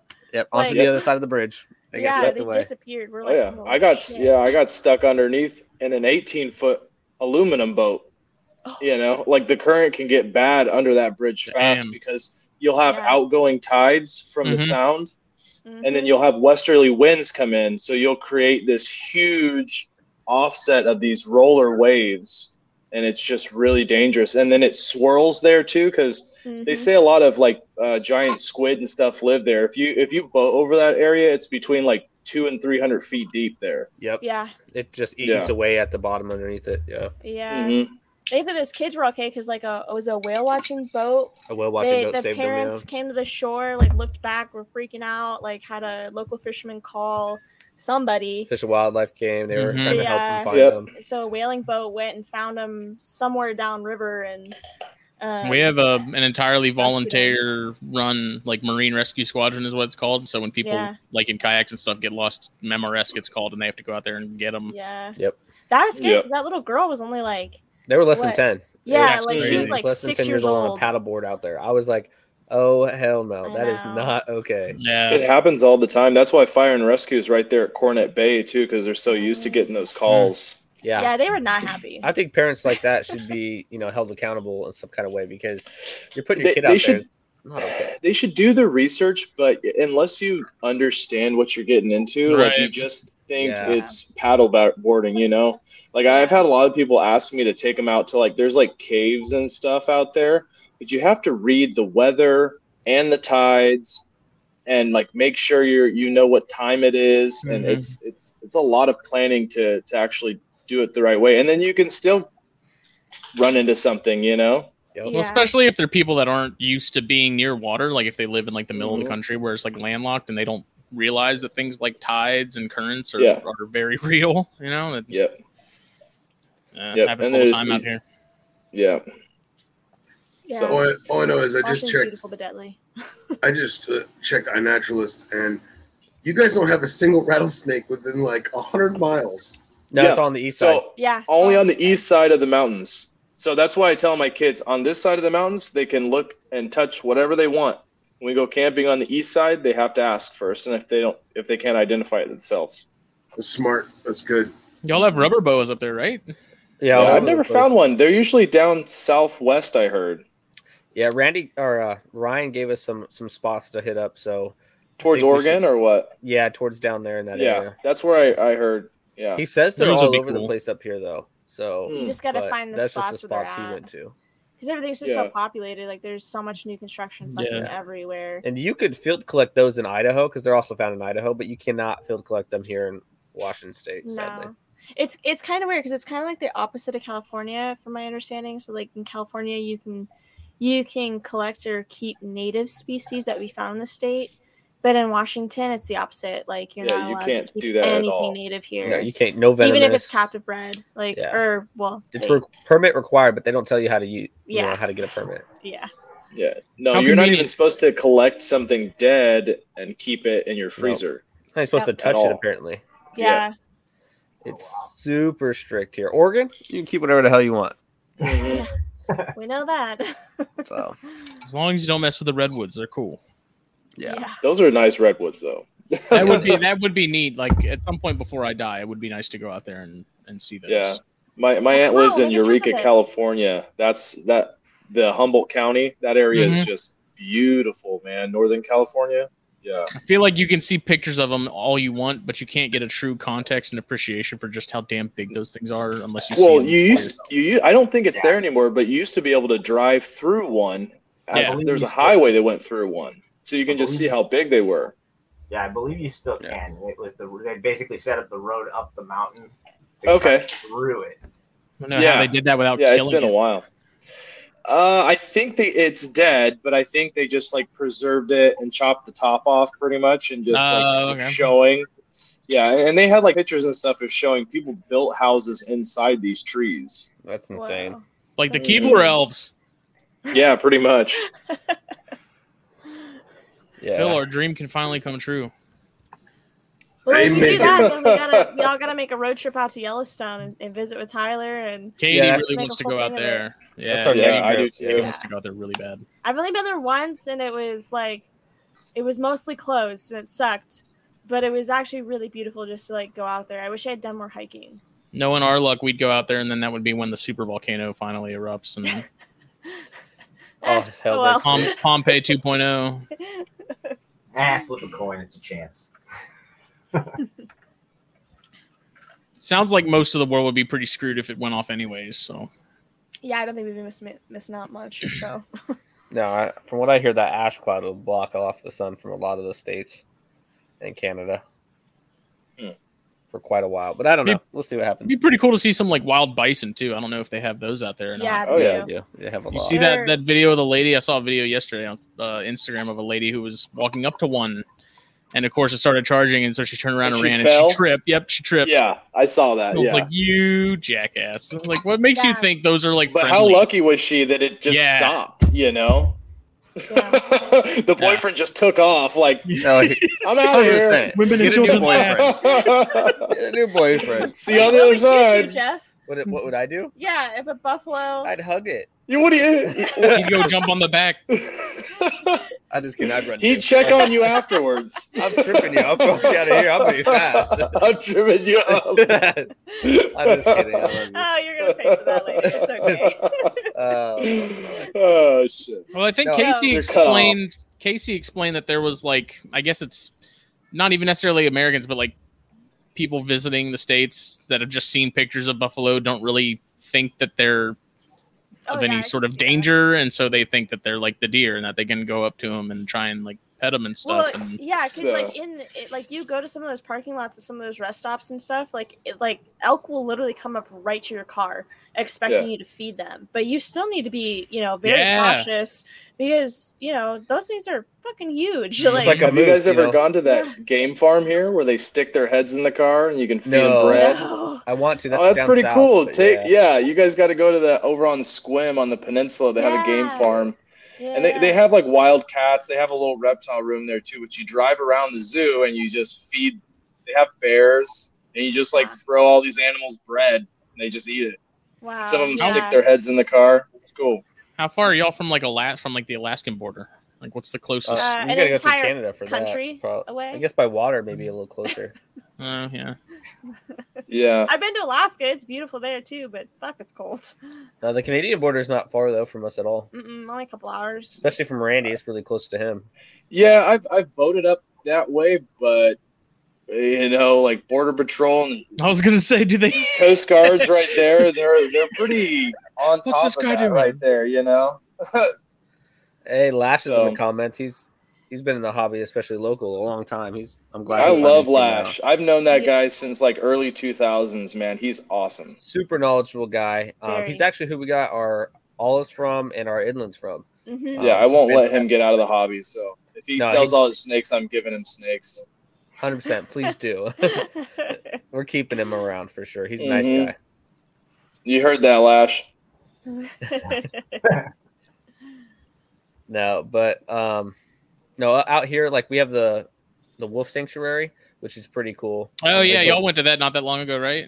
Yeah, the video. That was pretty neat. They have a lot of cool stuff that you can kind of interact with, but that Dave guy actually vended at one of the reptile expos years ago. He used to own that place, right? Because I think it's his wife now. Because I think did he bring like wolf puppies to one of the shows? Yeah, he brought some wolf. It was a Seattle show. It was like a weird offshoot show, maybe 2010 or 9 or something like that.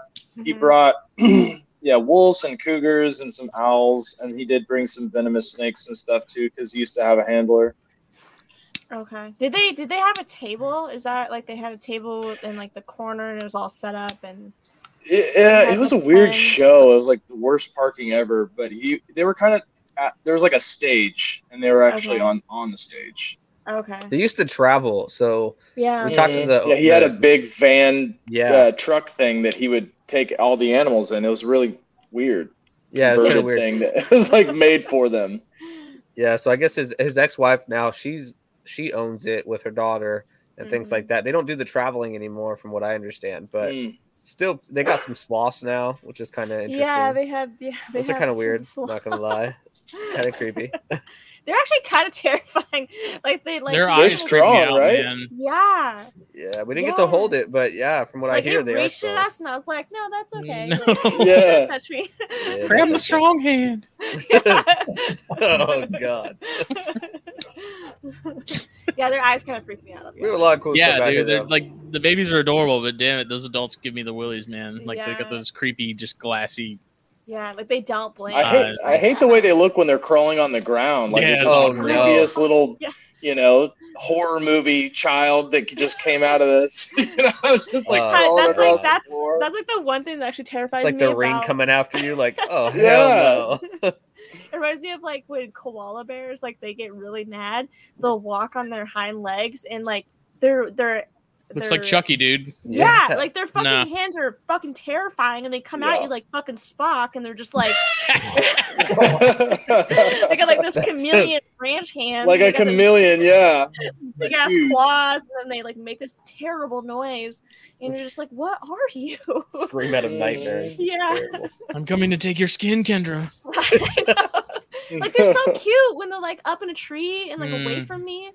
But like when they're mad and like on the ground running at you, like raccoons are the same way. They're all adorable and stuff until they're not. Right. Yeah. Like little possums. opposable thumbs.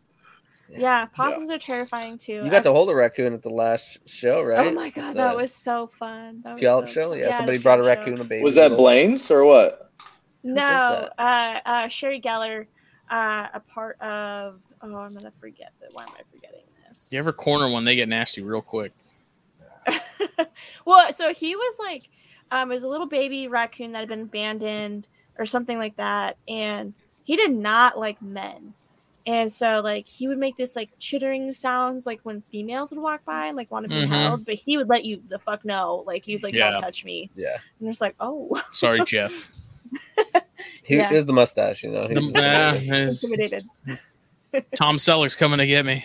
Fucked up. Oh, I know now what your Halloween costume's gonna be. No. It was a good time though.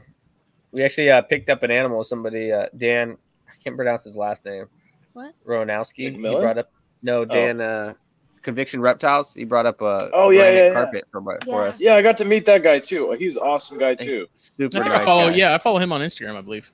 He has such absolutely. a cool setup at shows. Like, I'm fucking jealous. Oh yeah. Yeah, Like, he has does. like a whole like wooden panel thing behind him. There's like nice lights. He makes hooks.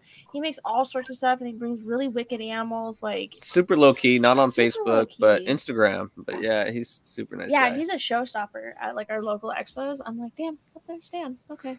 Yeah, I'm glad he That's came you. up from Portland. I think is where he's from. Something like that. Yeah, that was a drive for him. So I'm glad he was able to make it. Oh, good. Yeah. I didn't know he'd travel that far. That's awesome. Yeah. I didn't expect a lot of these people to travel as far as they did. How many people do you think showed up? Like 40 or 50 or? I was thinking that 40 like plus 30, maybe. Yeah, 30. Yeah, more than 35 people. at least 35. Yeah, because I think there was like 15 people in like each section of the house at one time. I mean, yeah, it was pretty nuts because people were in the back, upstairs patio, downstairs patio, exactly. snake room, garage, kitchen, living room, all over the place. It was pretty good time though, and I like towards the end too is we kind of all sat around the last couple people for the event, and Ryan and Nick were going back and forth on their herping stories, Mark too. Yeah, and it was just kind of epic. It was hilarious about Ryan almost dying because he forgot water. It was good times. You get Ryan talking, man, and he has some great stories. It's not hard to get Nick talking, but sometimes you have to just pry at Ryan a little bit. But when he's comfortable and he's around people he enjoys, he'll open up. He's a good guy. Yeah. Between him and Mark, that was pretty much a treat. Like you said, Nick is willing to talk, and that's awesome. But like Mark and Ryan were a treat to kind of sit back and kind of chat with, or even overhear their stories. Definitely. As the night went on, it was kind of interesting because Ryan kind of posted up, and him and Mark were pretty set pretty well, and people would kind of rotate through and kind of pick their brains on different things. So couple of points, I just was a fly on the wall sitting there listening to those guys go back and forth. Yeah, it was also pretty funny when you'd overhear Nick talking, and a couple times different people randomly would call him out on his shit. He'd be talking to somebody. Oh yeah, I call him out every chance I get. Flat out just call bullshit. They'd stop their conversation and they'd overhear. Keep his head down like fuck. Nick just dropped his head like fuck. The only people that could call bullshit just did. So that was fun a few times on that. But Ryan was awesome. That's why when we all hang out, we kind of give Nick shit, but it's out of love, we all love Nick, 100%. But it's absolutely like we were looking for the red carpet when he showed up, but we couldn't find it. Yeah, I got wet in the rain, but he pulled up. We didn't want it to get muddy. I love that. It was blue this time. Sorry, it got saturated. It's a soaking wet blue towel. It's the best we got. Yeah, those Morelia bombs though, those were nuts, man. I was like, Brandon, you were a crackhead for making this. Like, what are you doing to people right now? Oh, and then he tried. His goal for the night was to get Kendra drunk, and she started off with taking shots of Everclear. I was gonna say he didn't have a hard time. She's like, no, I'll get myself drunk, motherfucker. I am strong. I can do this. I am strong like hops. He literally told everybody, "All right, guys, our goal is to get Kendra drunk." 5 minutes later, she came in the garage, grabbed Jello shot, and then a shot. Yeah, dude. Walked away, went to the backyard, started a conversation, pulled out a bottle of apple juice moonshine, and started. Oh yeah. Like that's so dangerous. You chose the wrong person to target on getting drunk. Yeah. She's gonna do this. A lot of liquors being mixed in the system. Yes. Oh, so much alcohol. Even with all that alcohol consumed, it really didn't get. It wasn't one of the, and that many people, it wasn't to the point where you had most parties, especially when you have that many people, you get somebody that's just outrageous, or there's something going on, or something you've got. It wasn't sloppy or anything. Yeah, everyone had a good time. Sloppy. Everybody was respectful, 100%. Yeah. It was absolutely good. That was really it was done fun. real well. Yeah. I can't I think wish of. I could have got drunk, but I had to drive almost 2 hours back in the rain at night, almost at 1 o'clock in the morning. I was like, I don't think that would have I'm wouldn't just have glad ended you well. came. Yeah, no, that would have been bad. Yeah, I'm just glad you came, Randy, because I knew you have a busy schedule. Yeah. Especially with all those sports it just events worked out. going on. Yeah. Even tonight, man, I told my wife, I was like, hey, can I jump on the podcast? And she's like, I have to take 4 kids to practice today. And I'm like, I know. But I love you. I love you. She's amazing. So she's awesome. She didn't even hesitate. She's like, yeah, no problem. So that's awesome. I'll have to bring her next time. It's been a definitely nice running theme with all the Carpet Fests. I don't think there's ever been any like major incidents with anybody. You know, there's been like fights or anything like that. You know, even with Northeast stuff. Yeah, it's all been like people get hugging and stuff. People have fun, but they don't. You know, it doesn't take a turn. No, thank God. Yeah. It was a good crowd too, I think. Yeah, and it wasn't like a complete sausage fest. Like, a lot of women showed up, in the hobby. And like they, cool. Like even if they were interested in reptiles, like they were curious, like they wanted to learn, and that was cool, and they felt comfortable, and like that was my goal. Like I just want everyone to be like, even if you don't know somebody, you're comfortable enough to talk to them. Mm-hmm. Yeah. And like, because that's a big thing for me is like, if you're going to go to someone's house, like I totally get it. You're already on edge. Yeah. In the middle of COVID, like 10 times, totally get it. Understandable. But if you're comfortable, we had different drinks, we had different food. We're like, just fucking mingle. Like we want that to work for people and everyone to be okay. Speak of the devil. Your wife's in the chat, Randy. Oh, there she is. Hey. She's the one that got me into all the monitors and stuff. She knew I liked them, but I got them. So those are her projects. So I want her to come next time, but she's always trying to help me out with the kids. So yeah, you're set up for the monitors too. That is awesome. I just want to say, dude, I'm so nervous because I like dialed in my Nest box yesterday and I have everything ready. My girls are super fat, but I just don't want to open the trap door yet. I'm so nervous. Yeah, we'll see. Same about the Apodora. Now that I know I have a pair, I'm like, yeah, man. It's like, yeah, you can breed them, but you might lose one or two, or it'd be a shit show, or it could be perfect. I mean, who knows? The one already has one eye. Like, come on, don't do any damage. Right. It's a good time though, and I'm glad too. Another thing was a lot of people they kept a different amount of species. Like Tony, he's got the elephant trunk snakes. There's a guy local, Chad Littlewood. He, breeds the hunter-flower rat snakes. He's also an exotic vet at probably our favorite exotic vet that we go to. What's it called? It's C-Beam. C-Beam, yeah. What's the stand for though? Center for Bird and Exotic Animal Medicine. Yeah, he works there, which is just super awesome.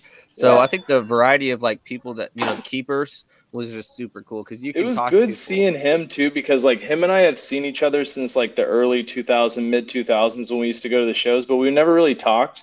So when we saw each other at the show, we're like, do we know each other? Like, yeah, we see each other a lot. I guess not. So and he stays low key too. So yeah, it was cool and then I do too. So yeah, but it's also awesome that people that aren't even sort of in the social circle of things are willing to come out to, like, I know at Southeast Carpet Fest, there were plenty of people that were like, yeah, I heard about it and figured I'd come check it out. It wasn't like the fact that people are comfortable enough to come to something like that. And because I can see where it would be fairly intimidating, I guess, to some people, but the fact that you see so many new faces and so many people that are even fairly new to the hobby coming out of those things and, they hit it off and, no, exactly. And like, that's like, because our community is so small, you don't get a lot of those opportunities to really meet each other other than like the shows we have 4 to 5 times a year, in person. And even then, if like it's somebody you really want to talk to, they're at a show, they might be vending. It's hard. Yeah. It's hard to really like connect. And so we really wanted to make this like a really good like event for people. And sometimes we have like these little breeder barbecues in between, but with COVID, it's been kind of difficult. Our friend Mike Jankowski usually hosts those over in Graham, Washington. So that's, that's kind of a middle ground for a lot of people. And so we really want to see if we can try to get like something else going on throughout the year, especially like closer to shows. Yeah, like quarterly meetups or something. Yeah, are those breeder barbecues? Are those more like ball python things, or are they just kind of everyone? It started out like that. It really did. But like because all Mike and Josh and Travis and all those good guys, they're all ball python breeders. Not a big thing. I started out as really just a ball python breeder who had a couple white lips, so it wasn't really like a big thing, and it's really grown, I think, into more awesome. diverse species. Emily and Chris started coming to them. Okay, then maybe I'll show up if I see them. Then I just didn't know, like. I know it can be, when you get into, and it's no offense at all. I just sometimes it's just like snob and. Well, I think a big thing too is like, they feel like that everybody, kind of, if you keep something other than ball pythons, they already feel that kind of heat. Like, oh, you breed ball pythons? That's okay. Everybody's got ball pythons. Yeah. So when you start like networking and actually talking to them, you can start to get them into other different species and start like opening up their eyes to all the other cool shit that's out there. And that's what I love. Absolutely. Because like being a female in the hobby, and like I was like, ball pythons are cool, but I want to get into other stuff. I didn't have the support, but I want to get into this stuff. Just anybody who does ball pythons who might, like our friend Nick, who really wanted to get into something. He does ball pythons, and he's like, I want to do something else, but they're just so intimidating. And I'm like, they're not though. They seem like it. Yeah. But here, hold this animal. Like, see what it's like. The care is very similar. Like, you don't really have to do a lot of anything different. Anything new is intimidating. Yeah, absolutely. 100%. And there's just not, with as much social media out there, as much as people talk, there's just like almost too much information for people. Yeah, you don't know where to start sometimes. Exactly. And so that can be intimidating too, is like you don't know what the real truth is versus like, bullshit that somebody just made up. And so you don't want to drop a bunch of money on an animal and then end up killing it because you're keeping it like a corn snake or something, Yeah. So it's nice to get people out of their comfort zones, especially in our area.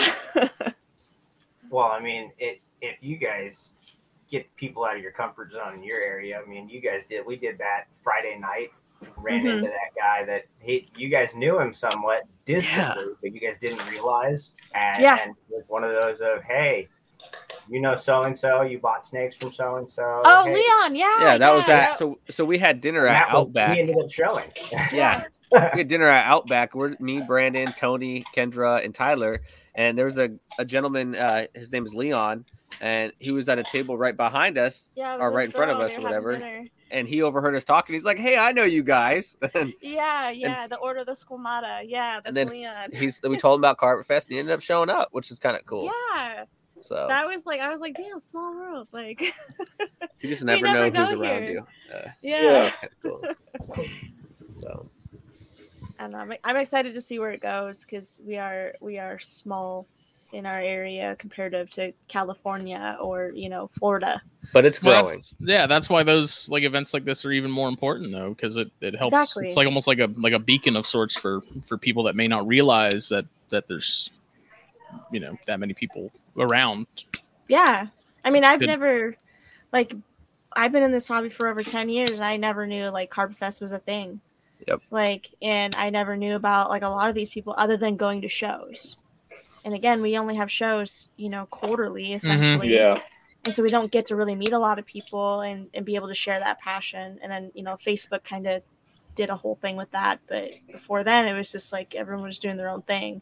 There wasn't a lot of information out there. But if you're able to meet people, pick their brains, see some of the stuff they actually have, which was really cool because we have a good variety of animals here. Mm-hmm. That it helped people kind of get out. We didn't just have ball pythons. We had other stuff too.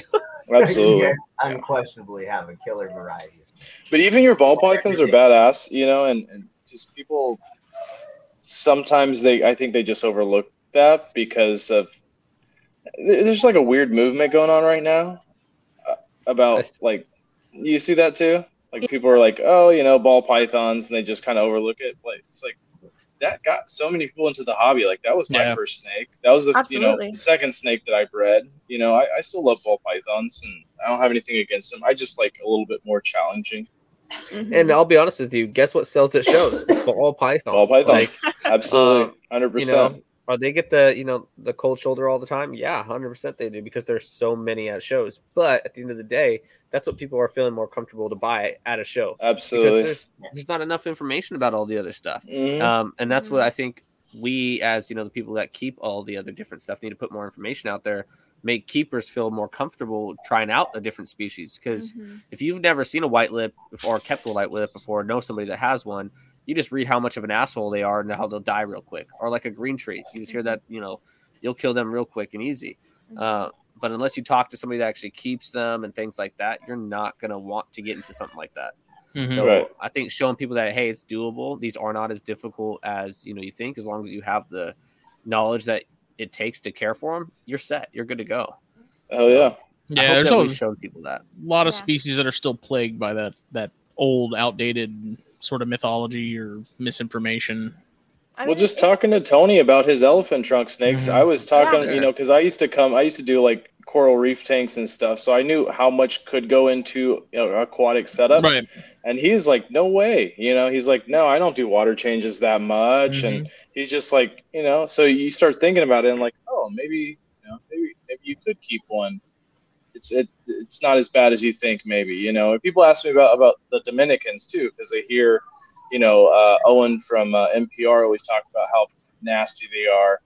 But no, I keep like a layer of peat moss and then a layer of cypress mulch on top, and it helps keep the dust down on the peat moss. And then when they go to the bathroom, it just clumps up like kitty litter. Yeah. So it just, everyone has their own little methods of keeping these animals, and it could help, So we start sharing that stuff, and it just helps. Mm-hmm. That's like I always hear that all white lips are assholes. Go ahead, Jeff. But most of yours are. No, I'm just kidding. most of I'd say about half of them are. Half of them we can handle. And one out of three. One out of three, right? Mostly with the bigger ones are more chill because they gain that confidence. I mean, but as baby snakes, just like a Macklot's python, Macklet. No, I'm just kidding. The Macklot's pythons, they're super defensive as babies, just like a carpet python, things like that. So I accidentally called them Macklets at the on Saturday, and he almost kicked me out. So I was like, "There's the door, Randy. Get the fuck out." That's why we use scientific names around here. Who sent you? I think most of the issues is the ball pythons are so popular. For so long, they've gotten so popular. They're known to be the simple ones, just generically simple. We discussed it this weekend. I mean, the one thing I handled a bunch of your stuff. Oh, yeah. And cleaning and stuff. The only thing that truly tried to eat me was a ball python. So really? Things. Yeah, it's the only thing that really took. I mean, I had the duns out, I had the max out, I had some of the bait. I handled throughout between Friday and Saturday, in the mornings and the evenings. Handled a variety of different ones, all the way down to the max, the sabus. The sabus were a little more cantankerous, but once they were out, it wasn't a problem. But the ball python's the only thing that really took a real swing at me. Yeah, so they have the general public's view of that they're easygoing for the necessities of they really don't want necessarily to strike. But at the same time, I think the problem with the other variety stuff is it's got the bad reputation because the information, like they said, is a lot of it's outdated, or it just has in the social age where a lot of film stuff. And when something's small and strikes a lot, we like to film it for some reason. Yep. And then that's out there. And then you hear, well, this says, oh, the people keeping it who really like them, they're constantly saying they're a pain in the ass. It's like, well, if you keep it and you love them and you think it's a pain in the ass, maybe I don't want to do that. Yeah. So I think a lot of it is we can kind of deter that because when we keep them, when we really like them, we understand the pain in the ass side, but we say that with an understanding behind it. But I don't know that we necessarily comprehend what we're portraying. Yeah. Because I said it this weekend talking to people that are interested in the elephant trunk. It's not one for everybody, but losing you, Tony. If you're serious about to it, you can get to that point. They may not be. Tony. Your people. We caught none of that. I don't know what she said, but it kept going in and out. I think he might be gone. Uh-oh. Rest in peace. No, but like he was saying, it's just like, I don't think a lot of these people are giving the other species, a chance too. Like, especially when you get a baby, like liasses in general, like the savus or the macklot, that things like that, they are super defensive as babies. You don't give them time, to grow out of that, then you're of course going to have a bad opportunity. It's the same with baby carpet sometimes. Yeah. Like some of them, like our IJs, are super, super feisty. But now they're starting to grow out of it. So I don't know, if you just got to give them a chance. They're not something that's just going to roll over and ball up like a ball python as babies. So I think more people get more comfortable with reading a snake's behavior and they start to understand it and respect that. I think they'll be set. You good, I think you back? It's also remembering that if things were really as difficult as some people make them out to be, then no one would be keeping them. Yeah. But I mean, at the same time, there's that pro and cons, right? Like I think white lips are a really good poster child for that. Is like the Instagram thing, you know, like they're beautiful rainbow black and white animals. They look great in photos, but then like, you know, people are like, "Oh, I want a white lip," but I'm like, "But do you?" Like, let me school you for a second. Like, are you okay with getting bit? Because if you aren't, these are not the animals for you. Because 100%. I have bought and sold them 3 times. Yeah, they're not for everybody, and some people are just like, well, I just want that Instagram, you know, photogenic animal for my Instagram followers. I'm like, then you want a fucking rainbow boa, like you don't want this animal. Like I promise you don't want it, you know. And my biggest thing with the white lips is the hydration, right? You cannot leave them without water for not even a day, I would say, because they are so sensitive on that aspect. They will roll over and die without water. And you know, like, so if you go on vacations or you want a hands-off approach, like your Brettles, they could probably go a couple days without water and be completely fine. Ball python, same thing. But a white lip, no, not at all. And I think if you're not going prepared with a species like that, then you're not going to be successful at all. You're going to just be upset. So and then you know, then people lose their passion because they might kill their favorite animal, not knowing, you know, unintentionally, and they lose that passion. I mean, that's happened to me multiple times. Like right from the get go, I like fucking cooked a bunch of eggs, and I was like, "Fuck this, I'm out." Yeah, and then I was like, "No, I'm not." Like it happens, mistakes happen. You just kind of have to roll with the punches sometimes. Yeah. You see it with chondros a lot. People get imported animals and then they end up rolling, and they're like, I mean, my first chondro like 10 years ago, it died, and after that, I was like, I'm never owning these things again. Yeah, it happens. It was like, this sucks. I just spent a ton of money. Well, I mean, at the time, it was a ton of money because I was, I don't know, like 20 or something, or not even. And it was disheartening. It was like, if this is what it's like, then why? Like, I don't want these things anymore. Yeah. Yeah. So. Yeah. It's a give and take, right? Unless you could be like Randy and just try 3 times and then finally decide that they're not for you. It's funny because I hear a lot of people say that. They're like, fuck white lips. White lips fucking suck. I like the challenge, okay? Tony keeps those yellow anaconda too. I don't know, man, how he does that. You get bit by one of them, you survive, you'll be good. I mean, I got bit by Nikki, my big green anaconda, when I had her, and I was like, "Holy fuck, I could have died!" Like, no, it really is getting down to what you actually enjoy, and that's kind of what really appreciate and have the passion for. Because that's the thing, is you get in and out of these, you're interested in the white lips, but when you get in and out of it, it's like that wasn't, and nothing against it. It just wasn't a passion project on that side. Exactly.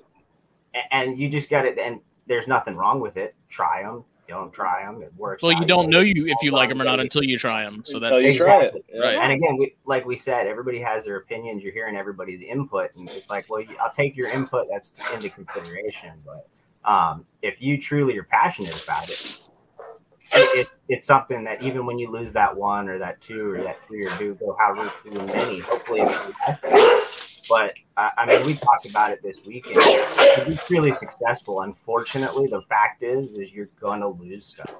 Mm-hmm. So, and it's a learning experience. And sometimes it's definitely a rough one, and it does weigh on you. But sometimes those passion ones aren't the common stuff, or aren't something that's readily available. So you have to learn. You may have to learn on the way, or some things you can find that care sheet or that assistance or somebody that has that experience you can kind of pick the brain of.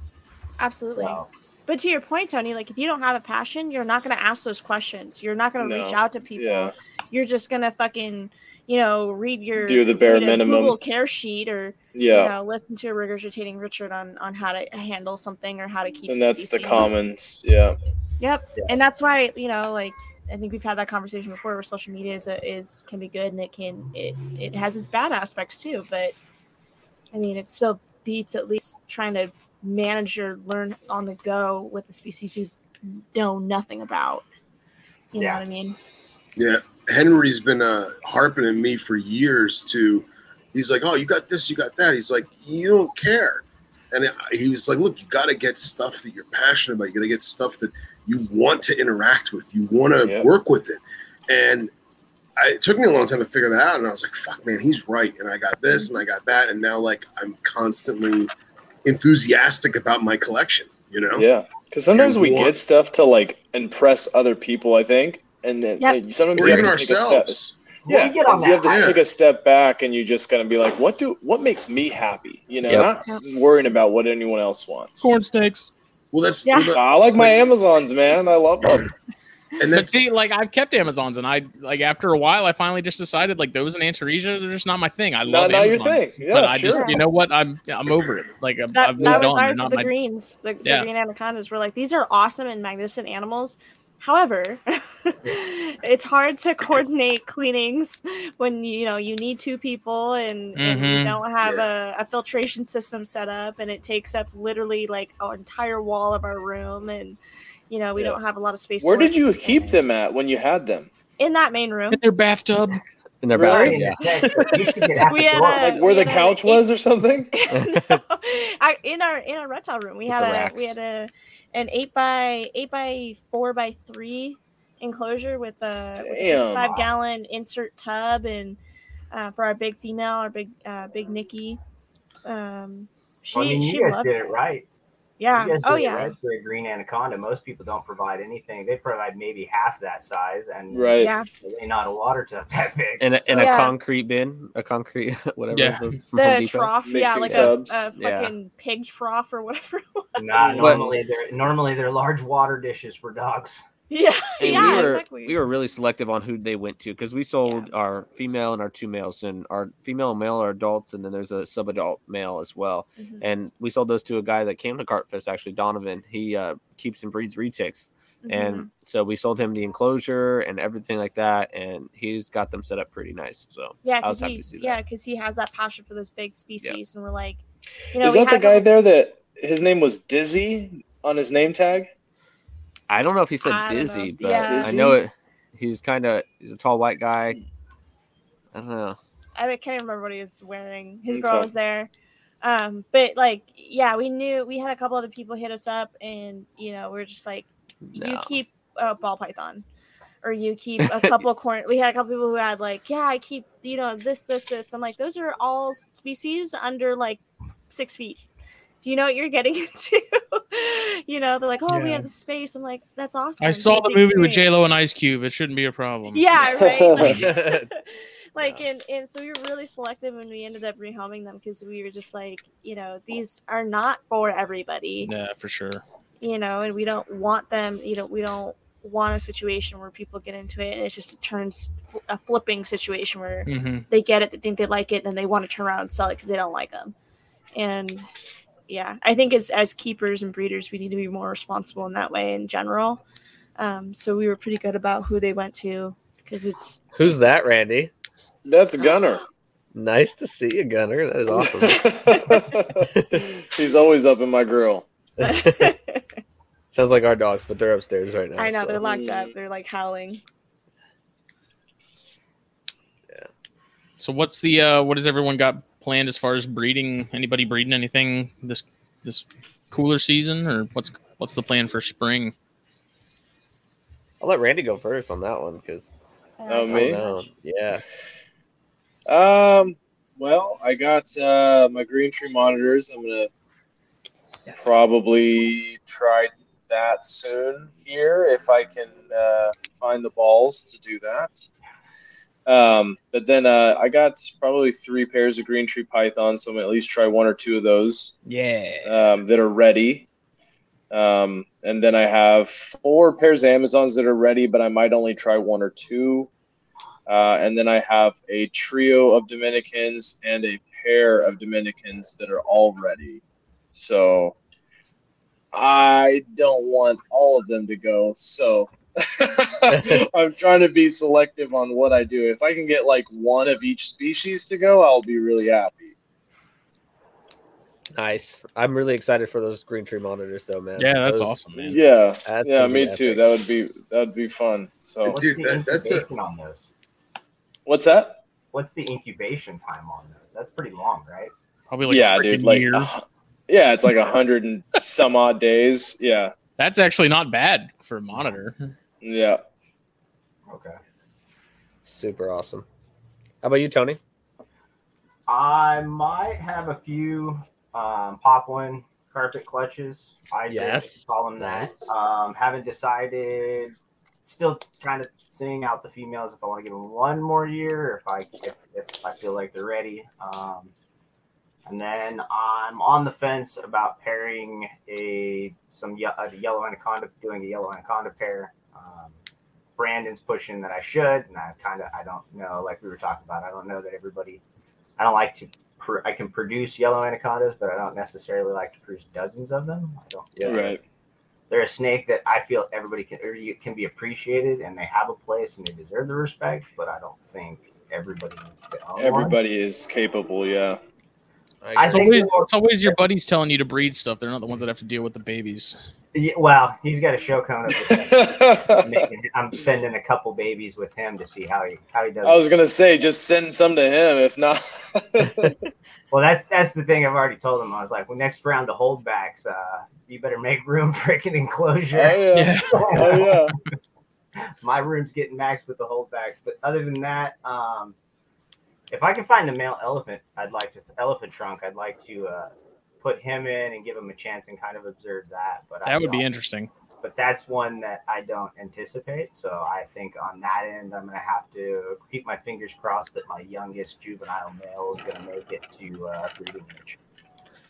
Document that process though if you do it, because that would be awesome to read about.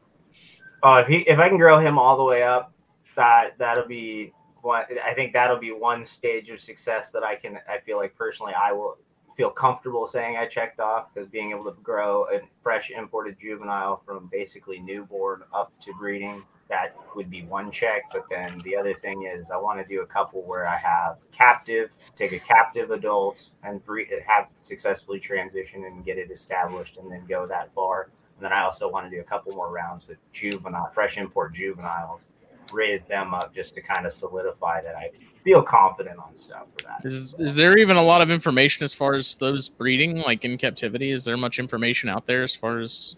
No. They're live bears, right? Yes, there's little to no information really readily available. You've got the scientific stuff, but even the scientific stuff, they can't really find them, study them too well. So you're very limited, and a lot of it's outdated and older stuff. But they're said the gestation and stuff would be really interesting to watch. Yeah, I'm going with the approach that they're going to basically react or breed like my anacondas in a sense. So I'm kind of using what I would do with them, which is really not much, and just let the weather and ambient kind of take charge. But I'm interested to see how it goes. Huh? You think they're spring breeders, or? I don't think they're spring breeders.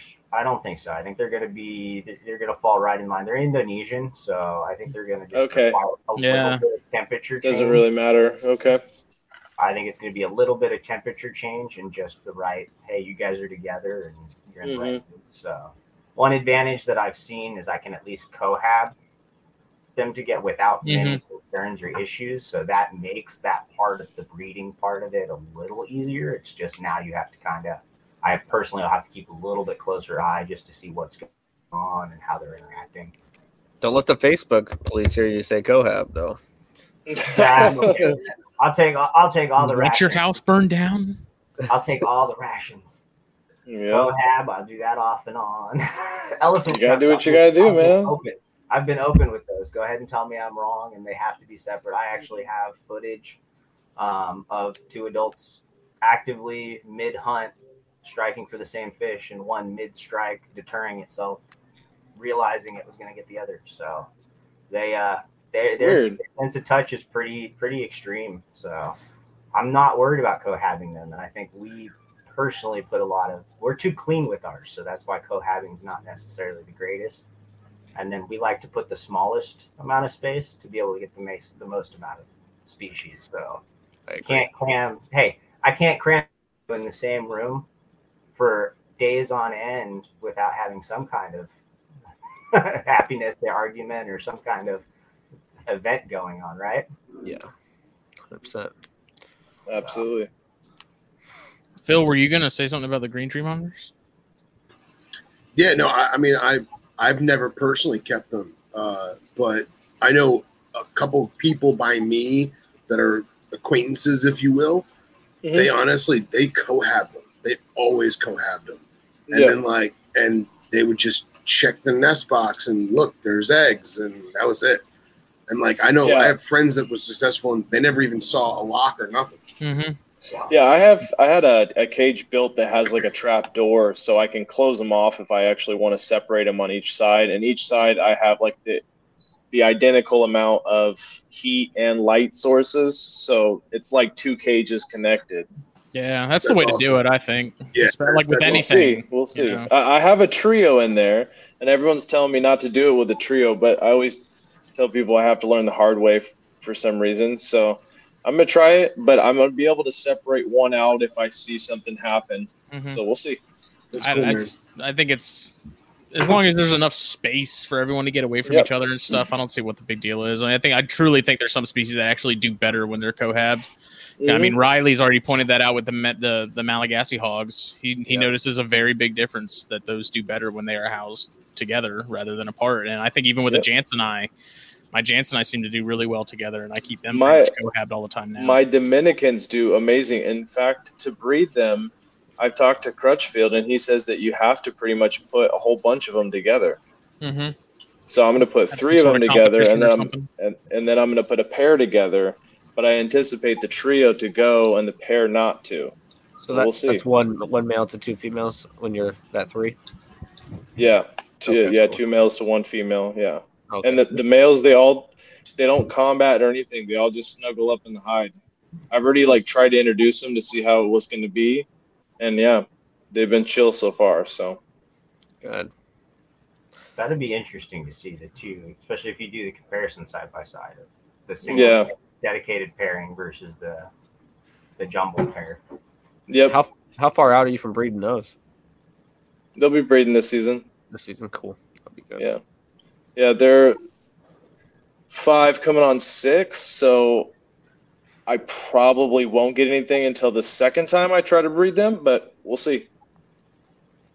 Fingers crossed, man. That'd be awesome. Yeah, I want to add some Dominicans, man. So no. Y'all made any headway with the Cyanea? I think she's gonna go again. I'll be honest with you, I don't know why, but her behavior is different than normal again. So we lost that one egg that we got due to that heat wave. It dried it out, and I did not think about it, and it just dried it out way too much. When that room got 95 plus in that room, and I couldn't control that temperature in there. So sadly that we lost that one egg, but I'm hoping that we can get more eggs out of her.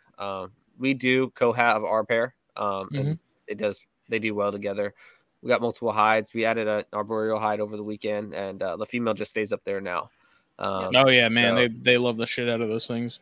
Yeah, so they got kind of like a bottom hide on the ground floor. They got a kind of like a mid-high hide with a big corp arc. I know you're giving them too many hides. I couldn't find them when I was there. I was like, where the hell are they? Goddamn hides.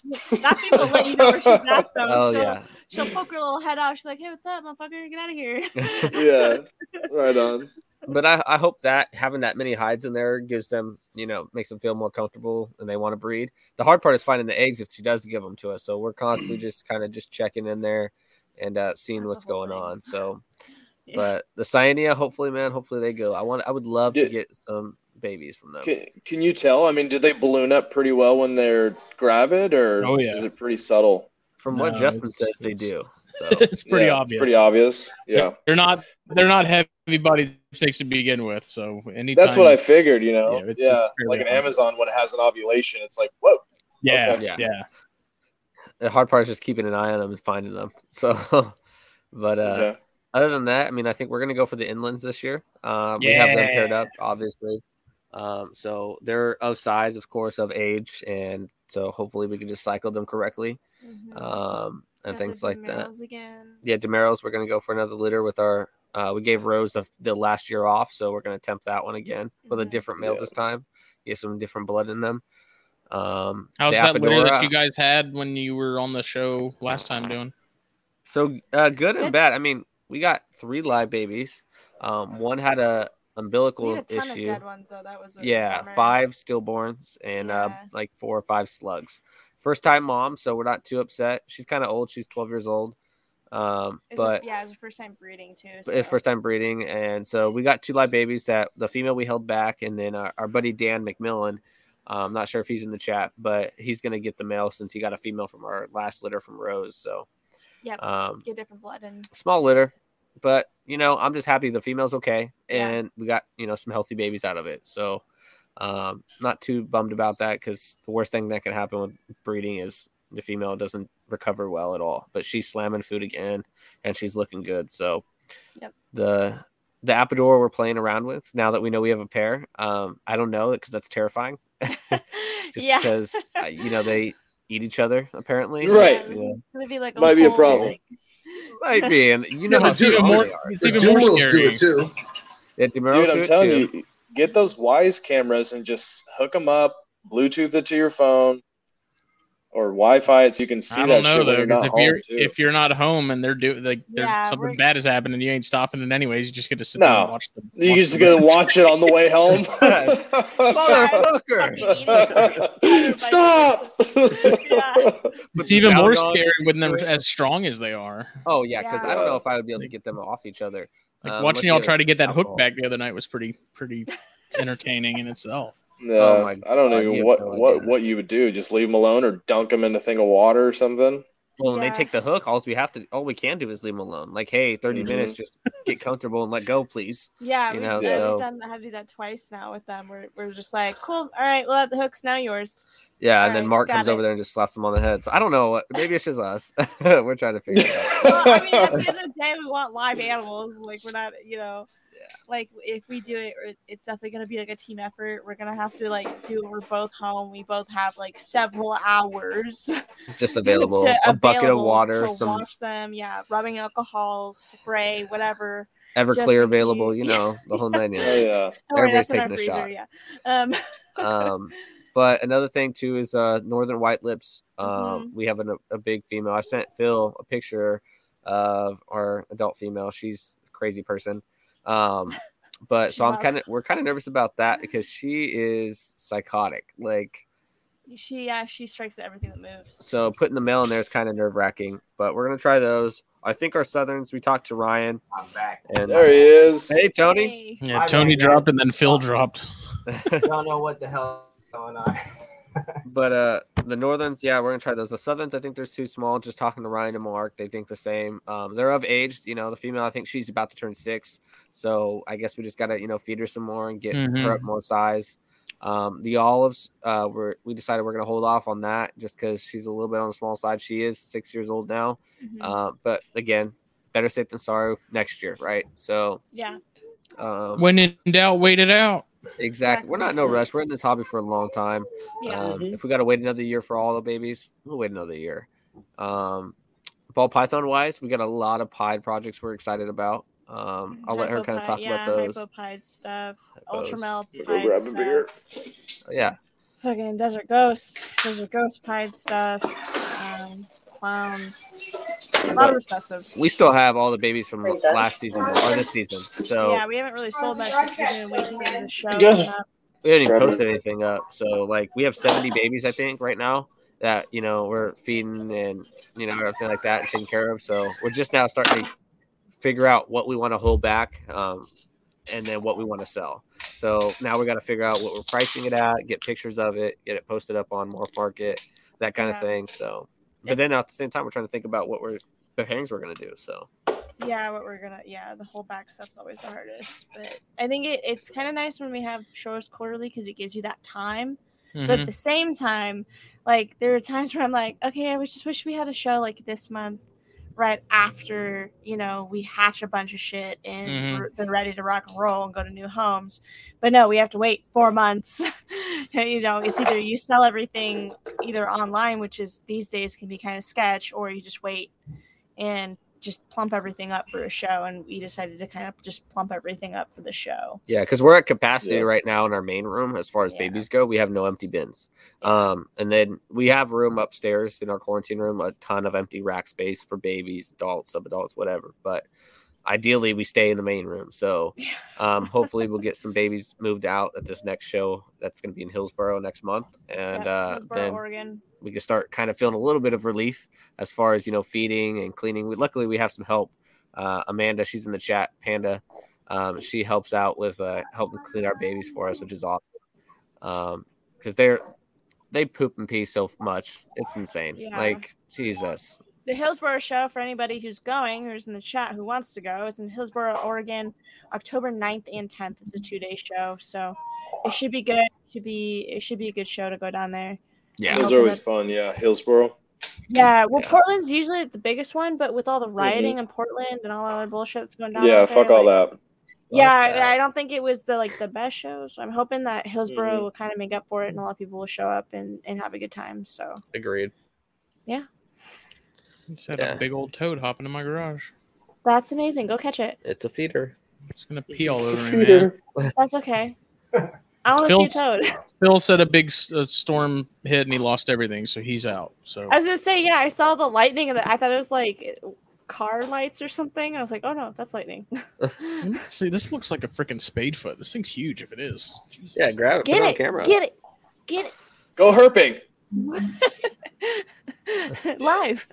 Do you guys find that most people in your area are itching to get out?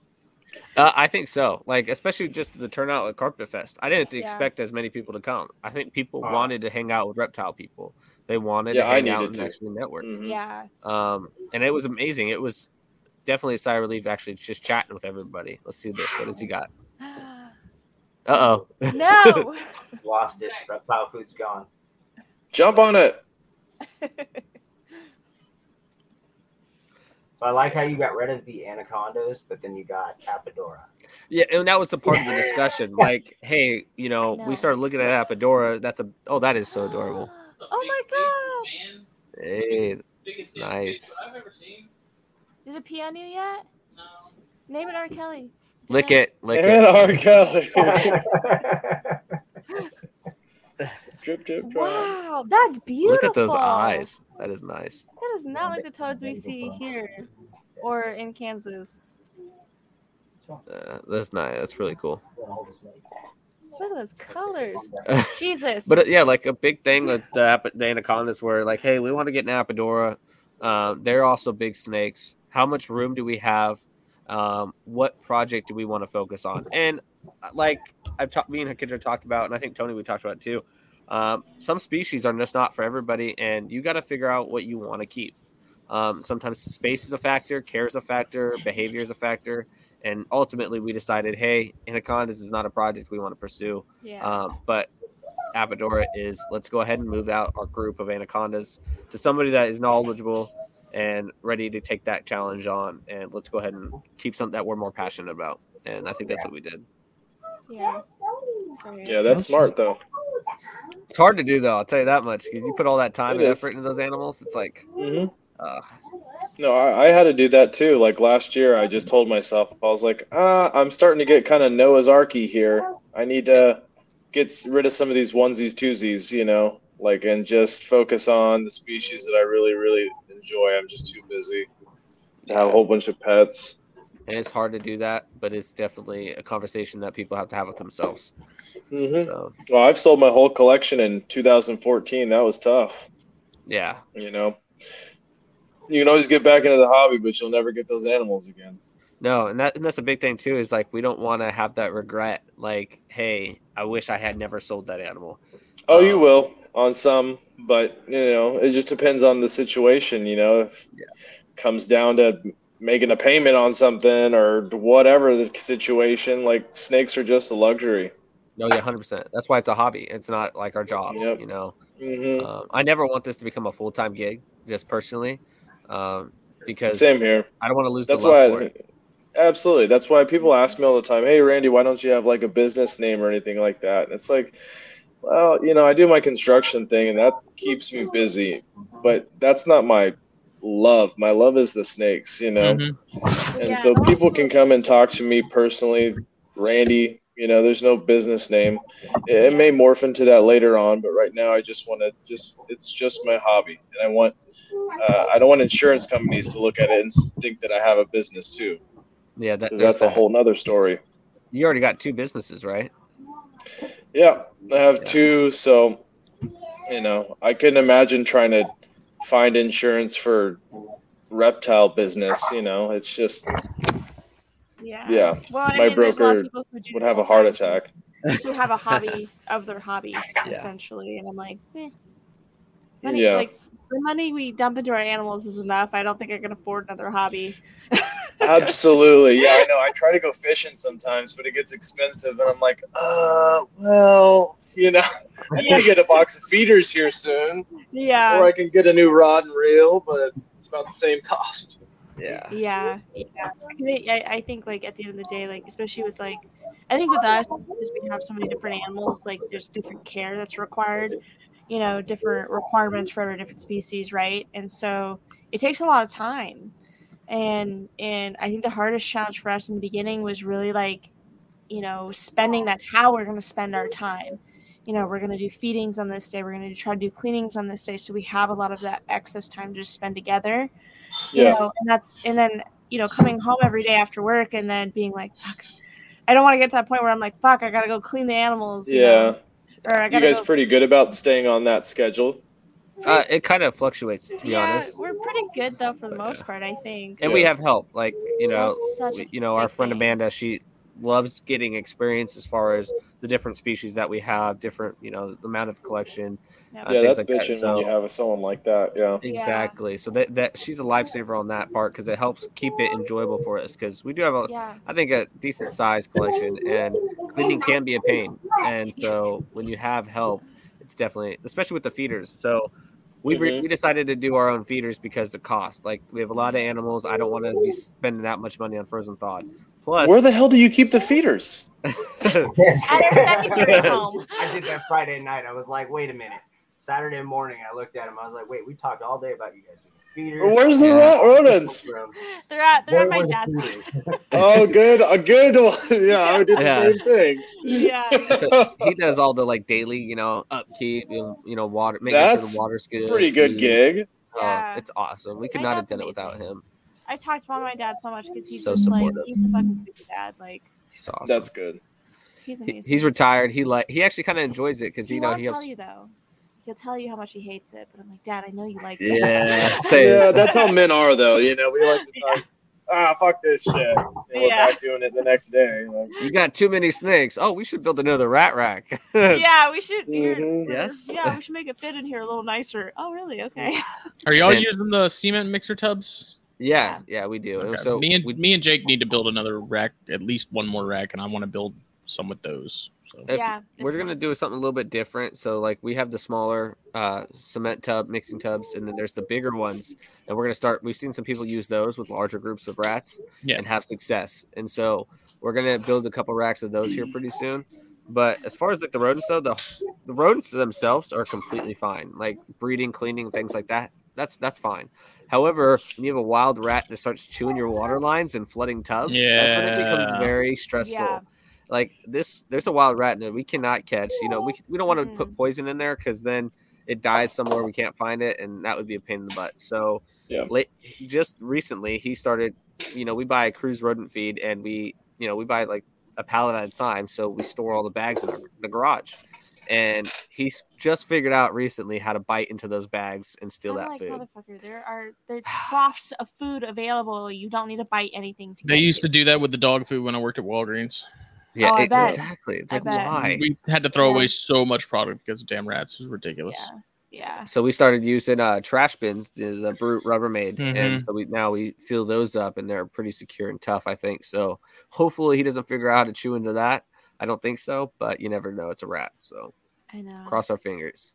Yeah, mine are in that outside barn, and so we rats in there periodically, and I have poison laid out, and if they die in there, whatever, I'll deal with the smell. I don't care. Yeah, my dad's not really fond of that idea, so he's scared it's gonna crawl up into the the attic or whatever and die, and then never get it. I don't know. That stuff's acts pretty quick. Does it? Okay. Yeah, I don't think it's it's not a slow death. I don't think it's pretty fast. Yeah, we're tempted. Yeah. Just gotta be careful with your dogs and cats and stuff around too. Yeah. Yeah. And he has a cat, so that's another fear is like, I'm sure she's caught 1 or 2 mice that have gotten out. Because those little hoppers, they're quick as hell, and then if they get behind something, it's damn near impossible sometimes to try to catch them. They're gone. Because my dad has power tools and like table saws and shit, so you can't really like move a lot of stuff around too much. Yeah, especially not quickly. So like if something gets out, you're like, fuck. Like it's just like a whole thing because you literally have to move everything out to find. You need to just get like a couple rat terriers. I know, just right? Garage dogs. Just get it. No, my dog. I'll let you borrow my dogs. They always hunt at night. I'll just hear them just flipping rats around. Just holy shit.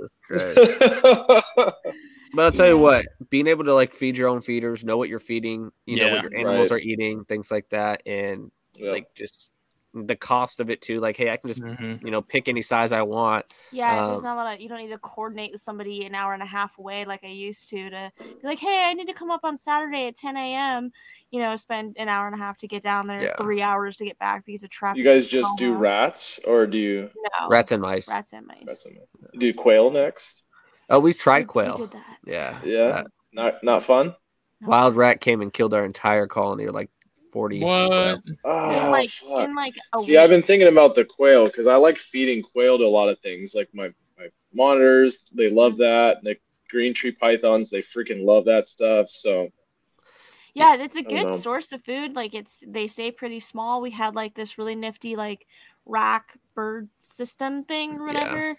We had like the poop trough or whatever. We had the whole 9 yards for them. And like in a week, we had a rat that was living under the patio. We caught it on camera one time. We're like, this little fucking That's thing. nuts. And it came through. It was vicious. It like ripped them through like the 1/2-inch grate, like on the bottom. It ripped them through the bottom and shit. I'm like, what the? This thing is like. We have demonic. Raccoons will do that with chickens and stuff around. Yeah, here. they will.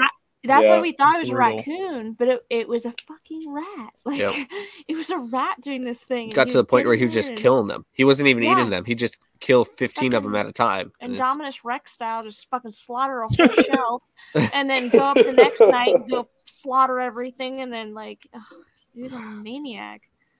Yeah, that was a kick in the stomach, but because we hatched those out because we got eggs from a local quail breeder, which is I think we're going to start doing is getting some quail from him just for feeders wise because it is a leaner meat and they hatch in literally 12 days. Yeah, like they really 12, they hatch in 12 like 12 to 16 days or something like that. Yeah, that's why I was thinking about doing investigate that. Yeah. And the thing is, if you're worried about viruses and stuff, like just freeze it first. Yep. Just freeze it first. Like I know Harlan says a lot about that, but just freeze it first, man. Yeah, Harlan scares me as far as birds go. He's like, do not feed birds. No, people have been doing it for a long time. Everyone has their own methods, and I'm sure like he has some. There is something to what he has to say about it. Yeah, absolutely. But at the same time, you can be gun shy like that about everything.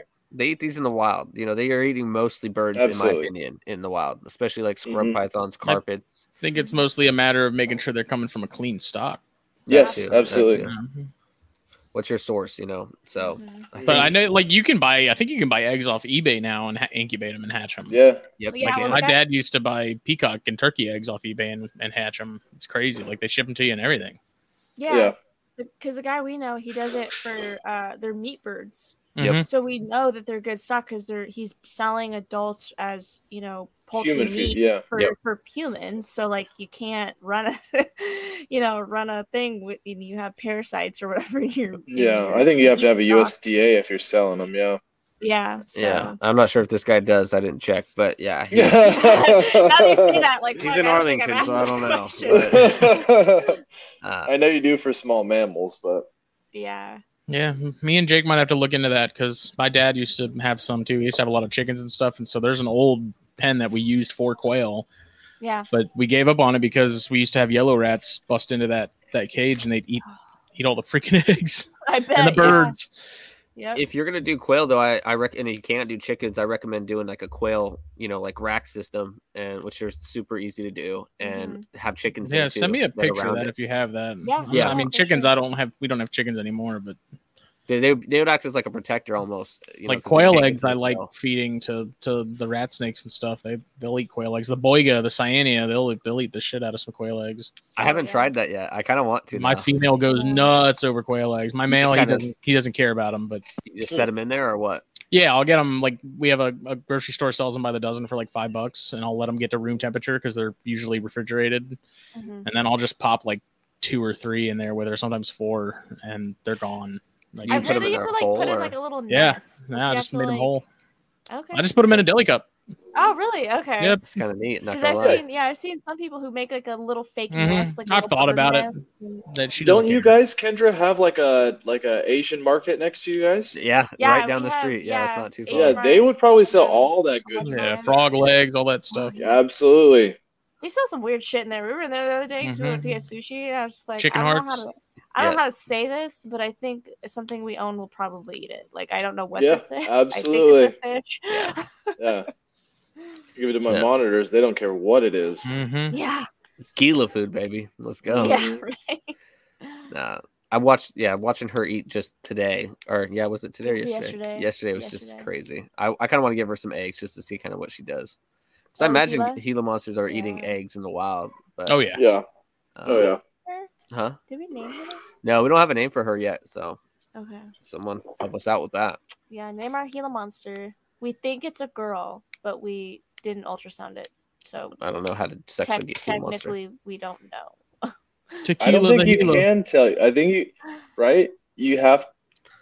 Yeah, you gotta like ultrasound them. Yeah. Yeah. Huh.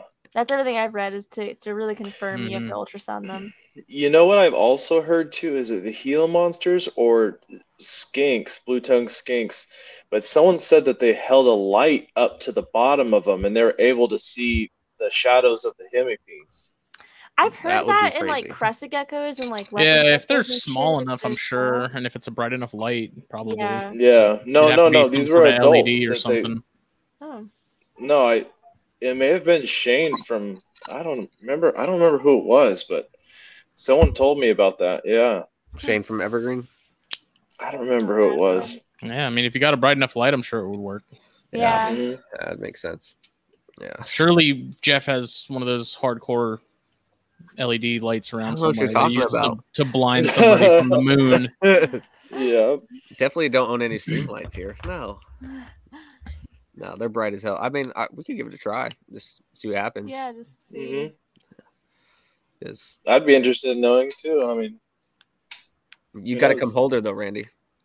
I'm down. As long as I don't have a couple beers first, I'm down to hold it. You know, he like opened the cage. I'm like, we don't have to do it now. I just had a couple beers.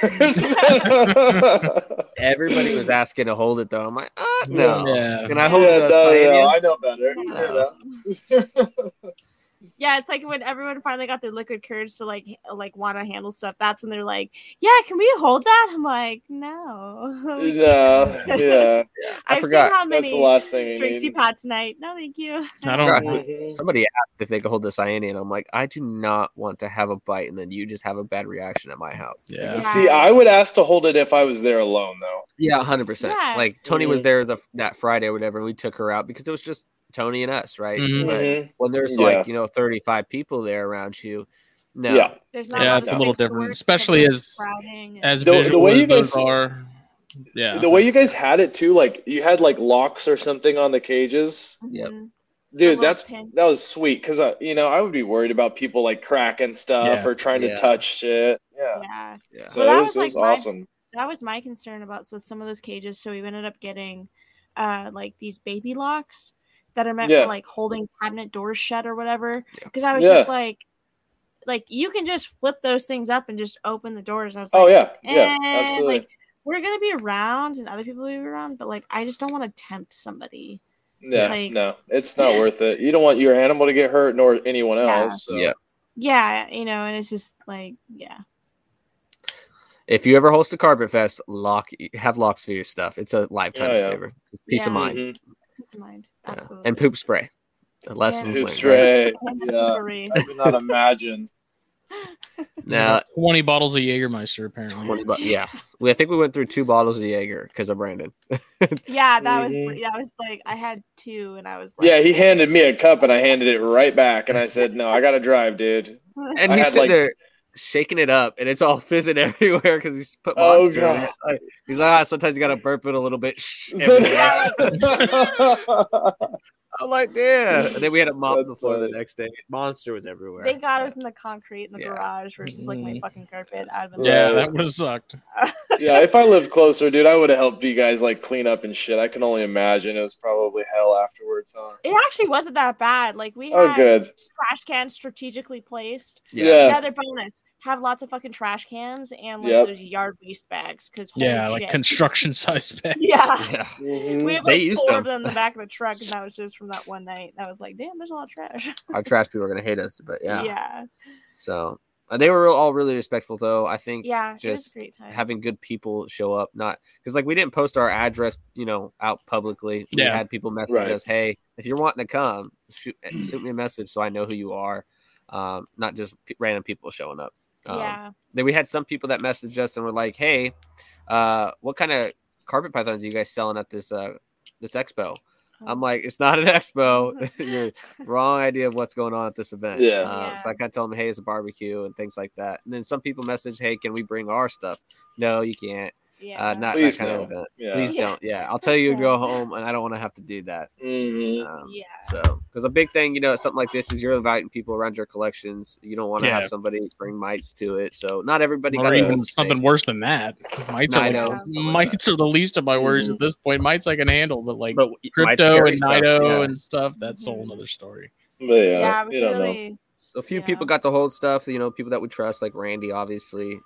Things like that. So but ideally we'd have like a foot wash, but that's set up in time. Burn your clothes before you come in here. Bring a set of clothes.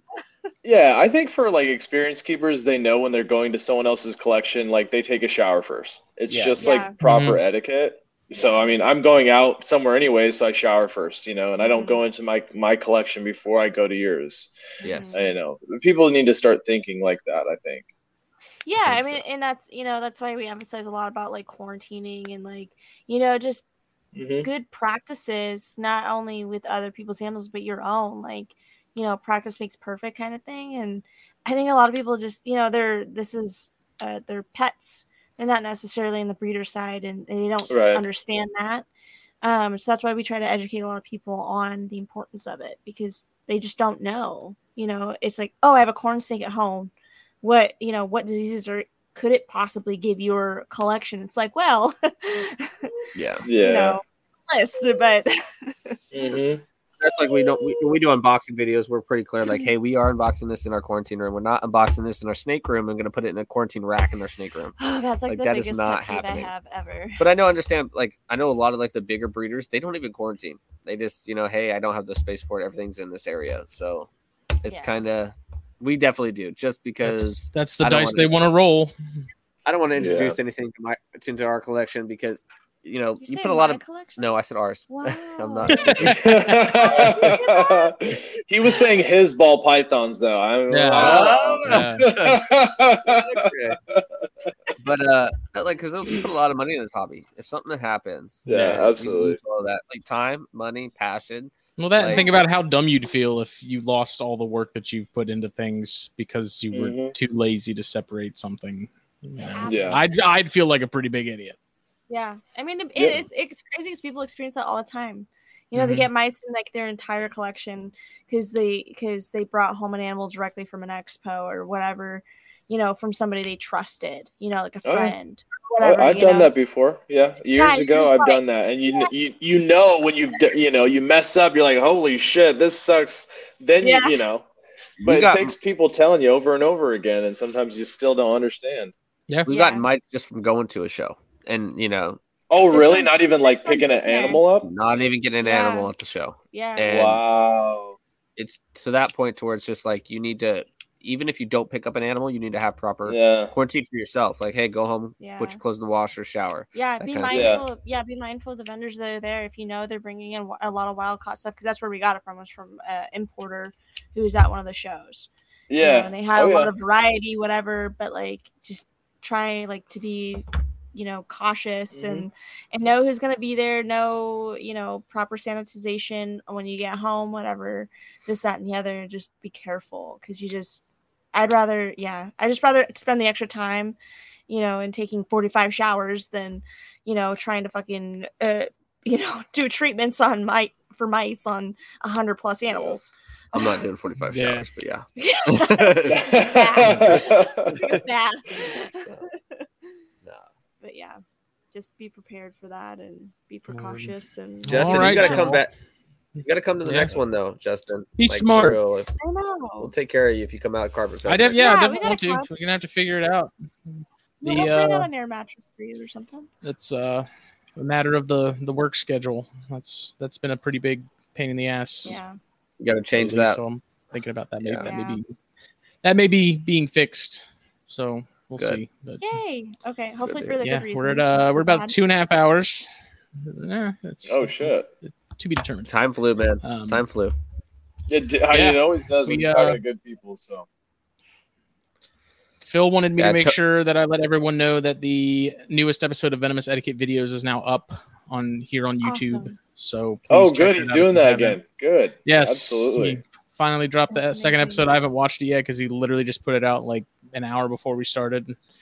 What the fuck? So I'll have to watch that probably in the morning, but check that out. I put a link on the magazine website or magazine page and the THN page. So if you're looking for it on Facebook, it is there to be found.